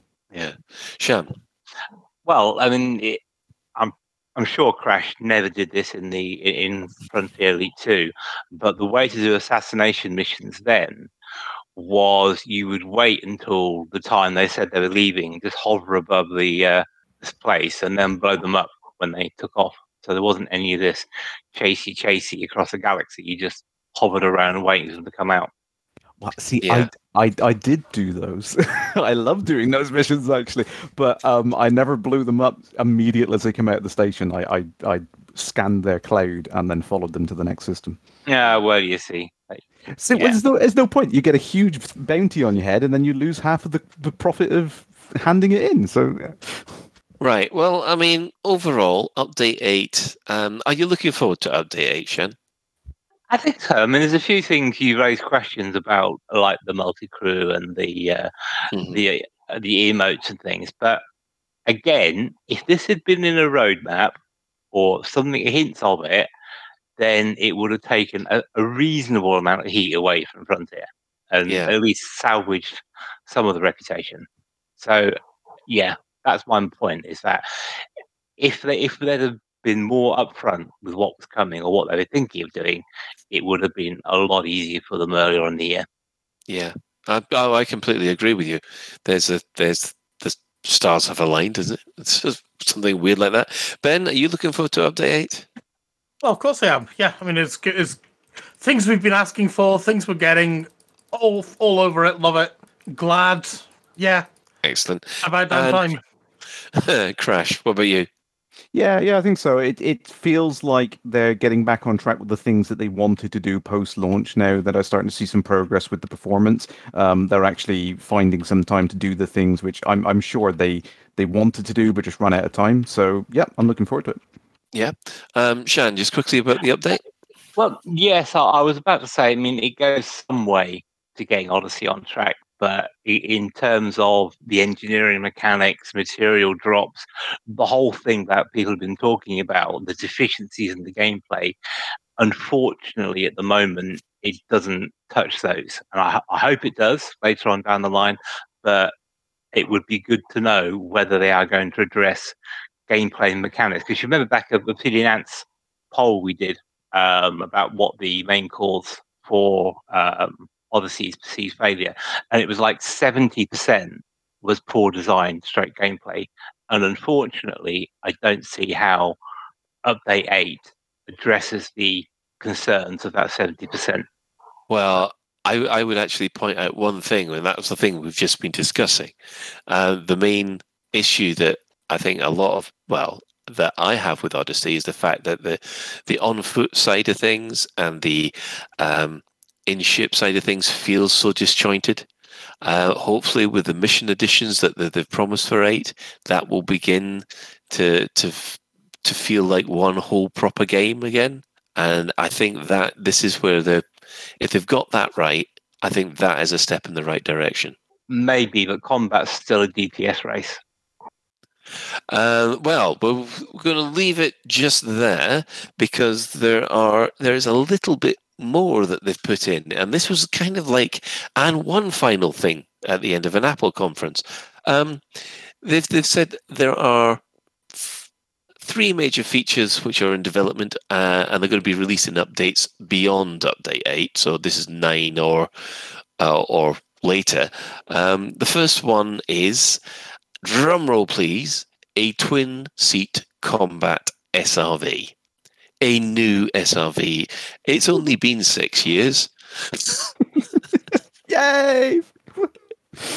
Is this like a driver car, so dual controls or something? No, I think, well, it's supposed to be multi-crew. So you have one person driving, one person in the turret. So it means I can kill 2 people with one dumbfire now. Yeah. So, they're thrilled to announce it. They'll be showing off more details about it later. It's a twin-seat combat SRV. A full reveal, including a deep dive into its features and capabilities, can be expected closer to release. So, yeah, soon, TM. In addition, they've said, item 2 is even further mission additions and improvements. So this will build on what comes on Update 8 with more extending the Odyssey mission set with more variety and making the gameplay experience much more dynamic. Yeah. And then we have the big one, which should keep Shan happy. Right. Do you want to jump in beforehand? Well, I'm a bit reluctant to key on their feature updates thing. Twin seat combat SRV, yeah, I can see that could be fun. It'd be quite good to be able to do other things with new SRVs, but it's a start. The further missions and thing, I'm curious to see what they are. But for me personally, the main deficiency of Odyssey is in the combat mechanics. I.e., as I said, it's a DPS race. It's bullet sponges. It's all this stuff, and being able to do something a different way doesn't really address the fundamental combat mechanics. Right. And okay. Shan, you've said it before. You've said it again. But I'm talking about. You've now said it 3 times. We've had enough. Well, okay. Okay. But then on the fleet carrier interiors, we haven't. I haven't even got to that bit yet. I was trying to preempt you. Yeah. Go on then. Go on with it. Hurry up. Oh, that's very nice of you. Thank you. I'll go ahead. And finally, the one thing that Shan has been so eager about is the fleet carrier interiors. These are obviously, they heard a lot of nagging, and they have announced the interiors to these megaships, and they'll give us more details soon. So hopefully it'll be like the megaships with all the shops, or even better, you have to actually buy the shops. What I want to know is whether or not, if you're on the concourse, you'll see what a jump looks like from inside the ship. Shan? Yeah, that's what I was about to add. Is I wouldn't want another shopping centre concourse. I want to be on the bridge. I want to be able to look out and survey my 10 billion's worth of carrier and see it jump and. Or just do other things. I don't know, have a remote control for the guns on it or something so you can shoot the ships coming to dock. Anything like that. Yes, shooting. Yes, you have docking clearance, Commander Ben. Boom. And if it's no boom today, it'll be boom tomorrow. Crash. I'm calling it now. I think even if we do get a view out like that, we're going to have shutters that come down, like taking the power down on the settlement. I absolutely call it. The first person to do it is going to be sat there. It's like, yeah, jumps charging. The last 30 seconds of the jump, shutters will come down. You won't see anything. I know. I must admit. For those of you who have seen fleet carriers jump, there is a point where I don't think they've got it right, because you can see the ship disappear into the cloud, but it also hasn't completely disappeared. I don't know whether they've fixed that yet. So yeah, that's the whole of update 4, September's update. Overall, Shan, do you think that they're keeping their promise about improved communication? Well, it's a development update, so it doesn't give any dates or anything like that, does it? Or any details. So yes, in terms of the roadmap of what's in the next release, yep, check, they've done that. What could be in future content at no specified date? Yeah, it's okay. It's okay. I mean, obviously, you always want more detail, and they'll always never get you as much detail as you like. But Yeah, I mean, in terms of scope, yeah, it's a better dev update than we had last time. I think in terms of what's happening. Ben, do you think that they're same question to you? I mean, you think that they're improving the communication with these? Yeah, I'll go with Shannon. It's better than it was. It's given us something to look forward to, and which I think, yeah, that's the important thing. Yeah, because after Odyssey was released, it felt, there's nothing to look forward to. There's just, this is it. And everybody else will just got crunched with it. So there's stuff to look forward to. That's a good thing. We'll just have to see, though. It's, how do I say this? It's not the communication I'm wanting, if you know what I mean. Yeah, I'm glad we've gotten hope. Mm-hmm. But as Shan said, we could have done with this 5 months ago. Yes. I think we can all agree with that. And so yes, it's great we've got it, and I feel like I'm being really negative in the fact that they've given it to us, but I kind of like, well, it's about time, and you know what I'm getting at. Yeah, I know what you're getting at. Trash. Yeah, I think it's a nice breakdown, nice high-level bullet points. I think it's definitely clearer, easier to see, where they're going. It's nice to see what they're immediately going to do in the next update and what they're hoping to do in future updates. I think it's, it's good. It's better. Yeah. I completely agree with my other radio hosts here. I mean, I think one of the main problems that I had with the release of Odyssey was the fact it felt like there wasn't any hope, if you like, about the situation. And it has admittedly, since these developer updates have come out, hope is slowly returning that this will end up being the product it should be. We don't have a date for update 8 yet. If it went like last month, then it will be the third week of the month. So we'll just have to wait and see. Halloween update. Yeah. Right. So moving on from there, we will quickly touch on what the community has been up to this week. The first thing is that the Burr Pit has been doing some Elite Odyssey instancing tests. We'll put a link in the show notes for this, but my goodness, did they make a fantastic video here showing, I think in one instance, 35 commanders all in the same instance performing maneuvers over an ice planet. Just quickly, Ben, what did you think? It was glorious. It was absolutely beautiful to watch. You can't say it. It's just, it looks so beautiful. Yeah. It is amazing because we know that when you want some good camera angles, the Burrs are the people to call. And they've done a fantastic job there. Rainy always does a great job. Yeah. Crash. See, I loved it. I think it was great what they did. But I'm on the other side of the fence for what you had earlier, Colin. Is unfortunately I've always seen really, really bad problems in game with networking with stuff like this. So it's fantastic when I see people achieving this, but I can't even get stable with one other player. So it's kind of disappointing. It's like I desperately want to enjoy co-op, but every time I try to engage in it, something goes wrong. Like the networking just falls apart on me. But yeah, no, it is good to see that the game is capable of doing it, assuming I'm just going to blame my terrible internet connection. So it's nice to see that it's possible, and you can have some really fantastic scenarios set up by players getting together. Excellent. Shan, have you seen this or? As I said, I dread to think how long it took to set it all up to get the video.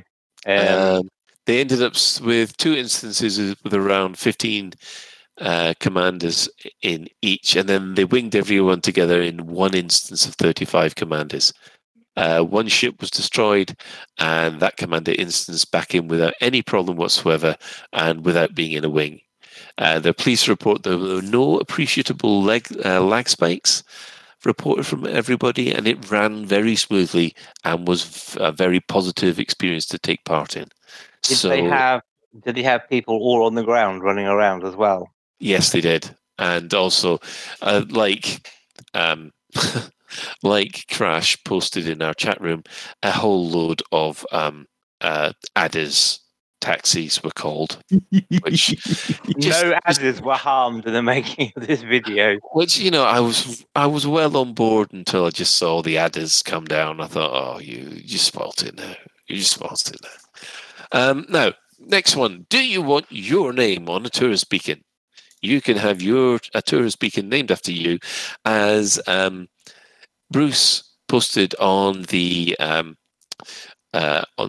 forums last Thursday that there is a tourist beacon competition. We will put the link in the show notes so that if you haven't entered it, by which I think the closing date is the 30th of September, so you haven't got long.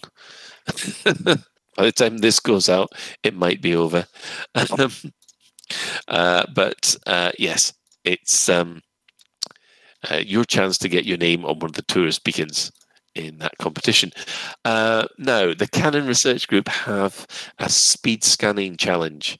In the inner Orion Spur, about 300 light years from Sol, Tucanae sector AF-A D714E is a 1,000-kilometer radius rocky body with a thin carbon dioxide atmosphere, and it supports 9 different life forms.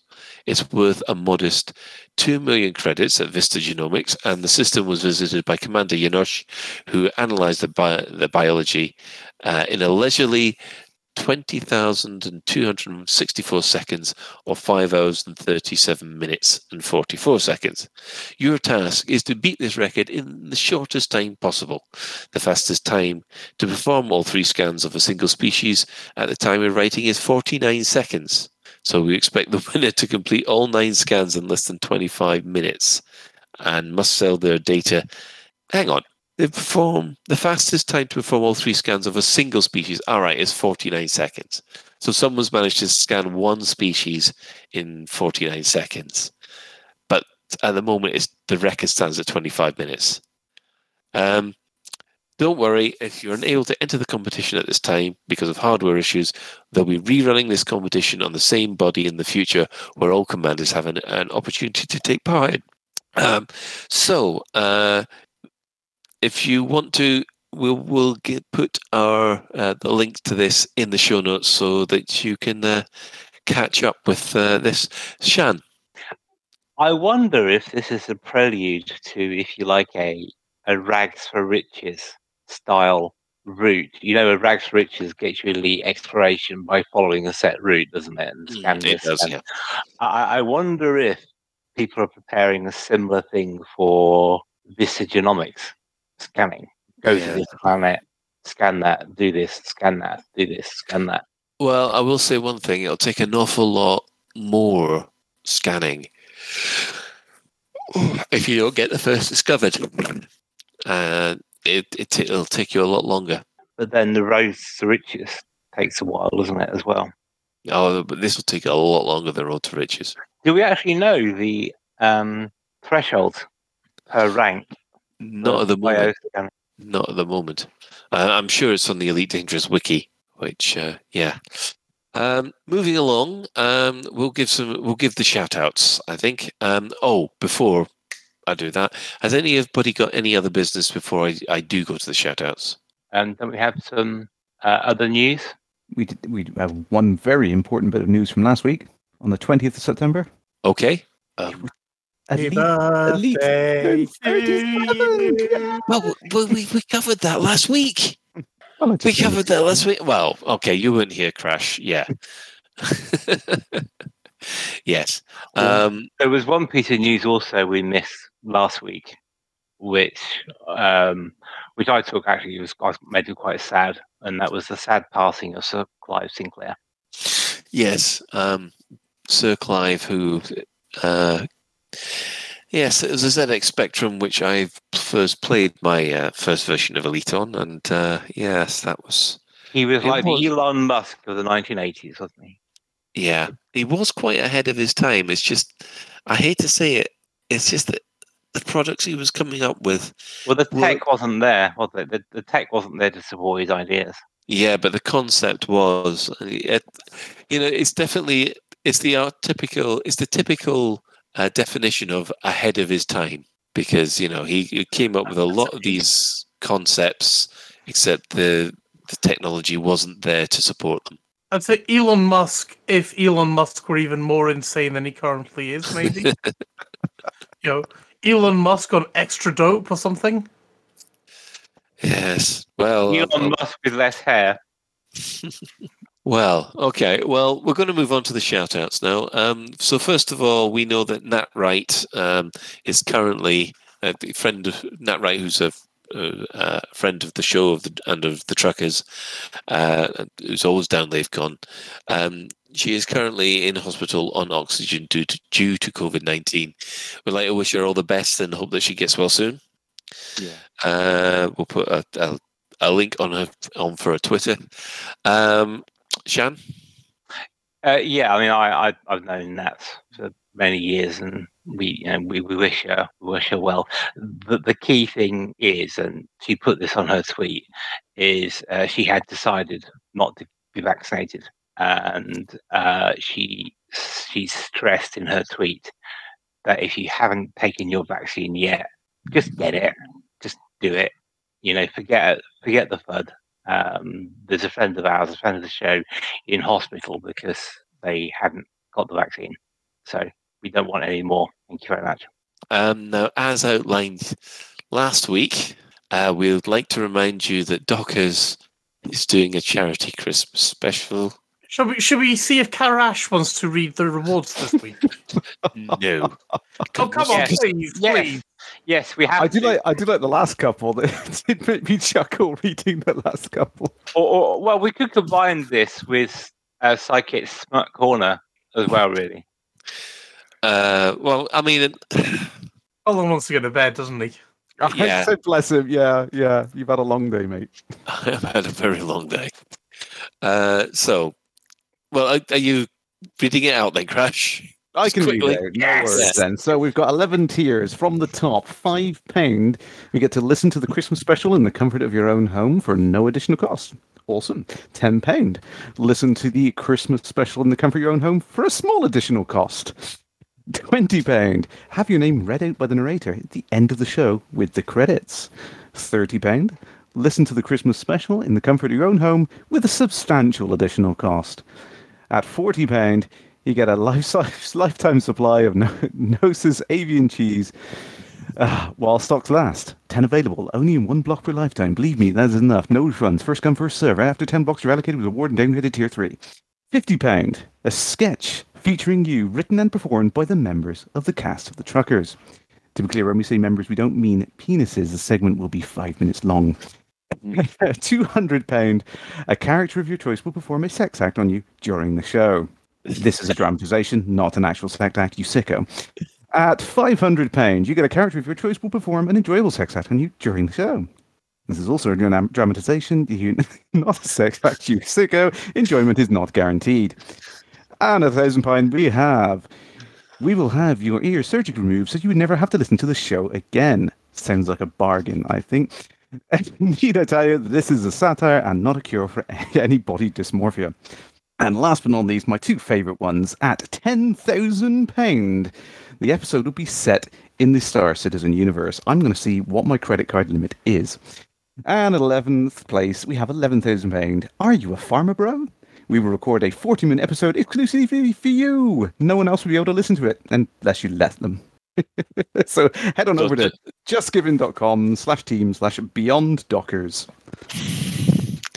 Now, as part of that, we'll just say hello to our sister station, Hutton Orbital Radio.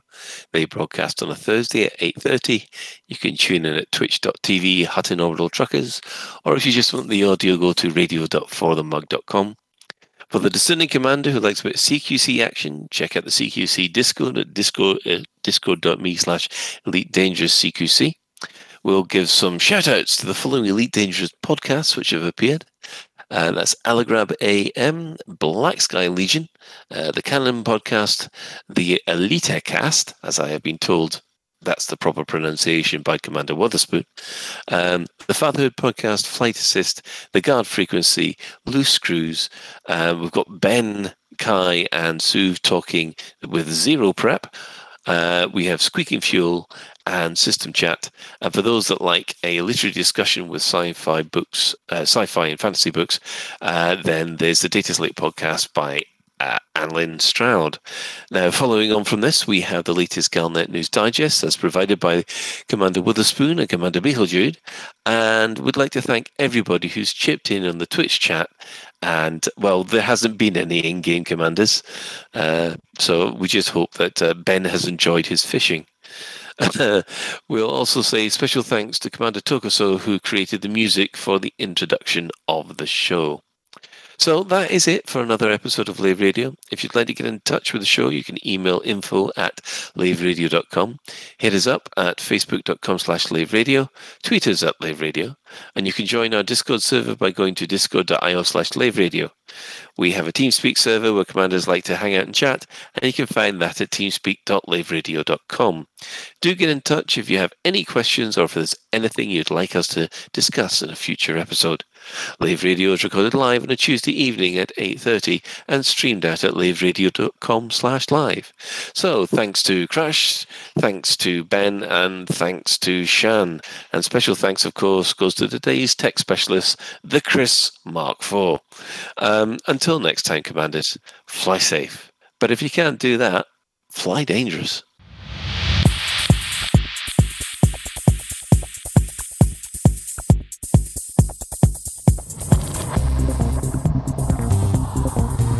Is your life like this? Sounds like someone having an orange inserted.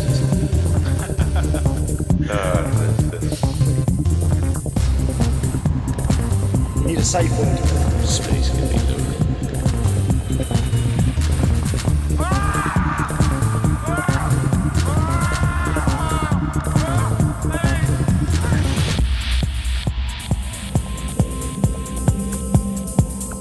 I'm gonna see the galaxy.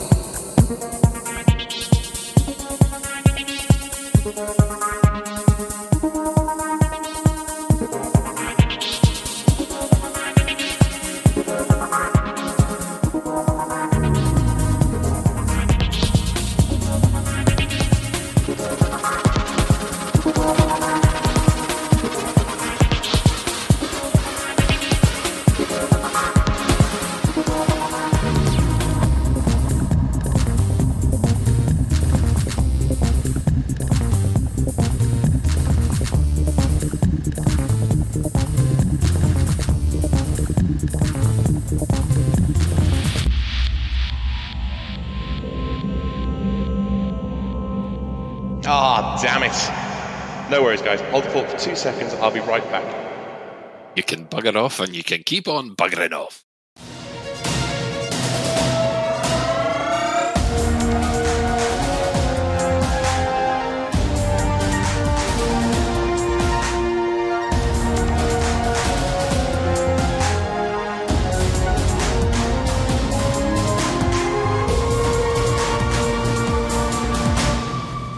Galnet News Digest, 28th of September 3307. We read the news so you don't have to. In this week's news, a darker demon. The magic yellow tour bus. The mystery of the multiple engineers.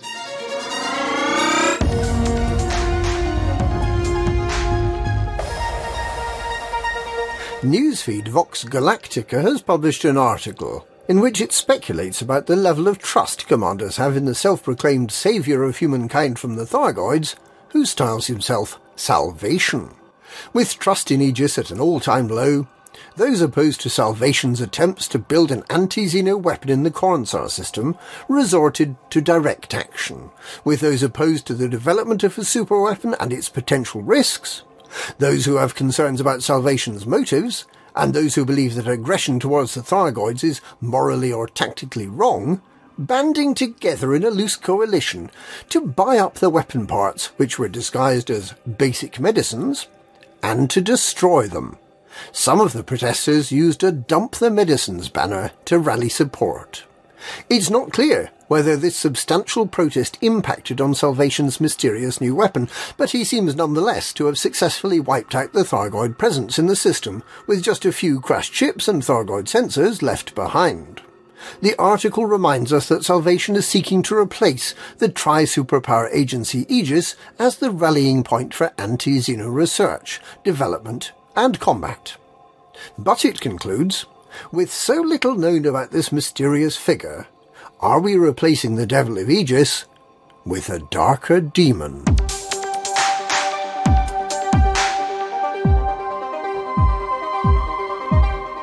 Commanders collecting data to allow astrogator tours to establish new tourist destinations are being rewarded with ships from Astrogator's parent company, Saud Kruger. With the second tier reached already, these prizes are locked in, and it's just a matter of which commanders will earn them. The top 75% of commanders returning exploration data to Yule Port in Vistanis will be awarded a Class 3 business cabin. The top 50% will get that business cabin and will also be awarded a Class 5 first class cabin. The top 25% will get both cabins, plus a dolphin in prestige yellow livery. The top 10% will get the cabins, the dolphin, and will also get an orca in prestige yellow. And the top 10 contributors will get the cabins, the dolphin, the orca, plus a beluga in prestige yellow. Astrogator Tours likes yellow. In addition to all that, there'll be at least a 15% discount on dolphin, orca and beluga liner ships, and on luxury passenger cabins, and at least 10% off paint jobs for the 3 ships. Plus, around 50 lucky photographers who have photographed an amazing sight in an uninhabited system containing an Earth-like world will have their names encoded into a tourist beacon at the place they took the picture. There have been stories of commanders selling days' worth of exploration data at Yule Port without remembering to sign up to the CG first. This is generally considered to be a bad move, so don't forget to take a moment to check you signed up before you repeatedly hit that sell page button.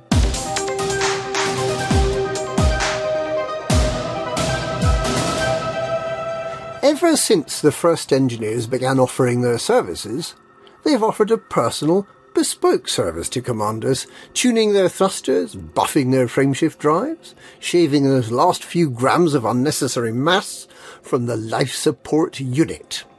Until recently, they did all this work through a remote GUI.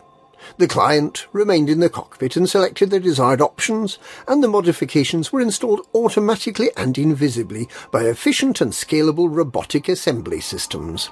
It was, if you like, the drive-through operating model, and the only mystery was why the McFlurry machine was always broken. This all changed earlier this year when commanders were finally able to get out of their spaceship and to meet the engineers face to face. The engineers hang out in a nook in the hangar, close to where the lifts would be. In fact, it looks as if the lifts are still there, but with a lot of heavy furniture pulled in front of them, so you can't see. The engineers don't want you wandering around the station. If you think about it, it's a little odd that the engineer's waiting for you in the exact hangar you land your ship in. These bases are busy places, with ships landing at the dozen or so landing pads every few seconds. The only reason they keep coming here is for engineering ship modifications, and the strange thing is, if you and a friend land at the same engineer's base at exactly the same time, each of you will find the engineer waiting for you in your hangar. If you brought 11 friends, every one of you would have the engineer in your hangar, giving you their undivided attention. How could this possibly be? It's a conundrum almost on the scale of the Santa Claus conundrum that baffled science for more than 1,000 years, until it was discovered by an insomniac particle physicist that it was actually his parents leaving presents in his stocking. One explanation is that the engineers have access to time travel. Of course, we can all travel through time. If we're patient enough and we wait for a very long time, we can all travel forward to the future. The tricky bit, though, is travelling back in time, and the even trickier bit is knowing what to say to yourself when you bump into yourself at lunch. So, assuming the engineers are too embarrassed about meeting themselves to travel backwards through time, and quite frankly, who wouldn't be, how can there be 12 copies of the same engineer at once? The two possibilities are A, they're holograms, or B, they're clones. If they're holograms, their images should flicker and stutter slightly, move erratically with their mouth, slightly out of sync with their voice, and there should be something of an uncanny valley effect. None of this is visible when you visit an engineer, so the only logical explanation left is that they must be clones. Aha, you say. If you take a clone of an engineer, you don't immediately get another engineer the same age. You get a fetus that you have to gestate for 9 months, and then you have to change nappies for a few more years and pay for school and a college education. Depending on the age of your original engineer, you need to wait at least 18 years until your newly cloned engineer is up and running to take on some of the work.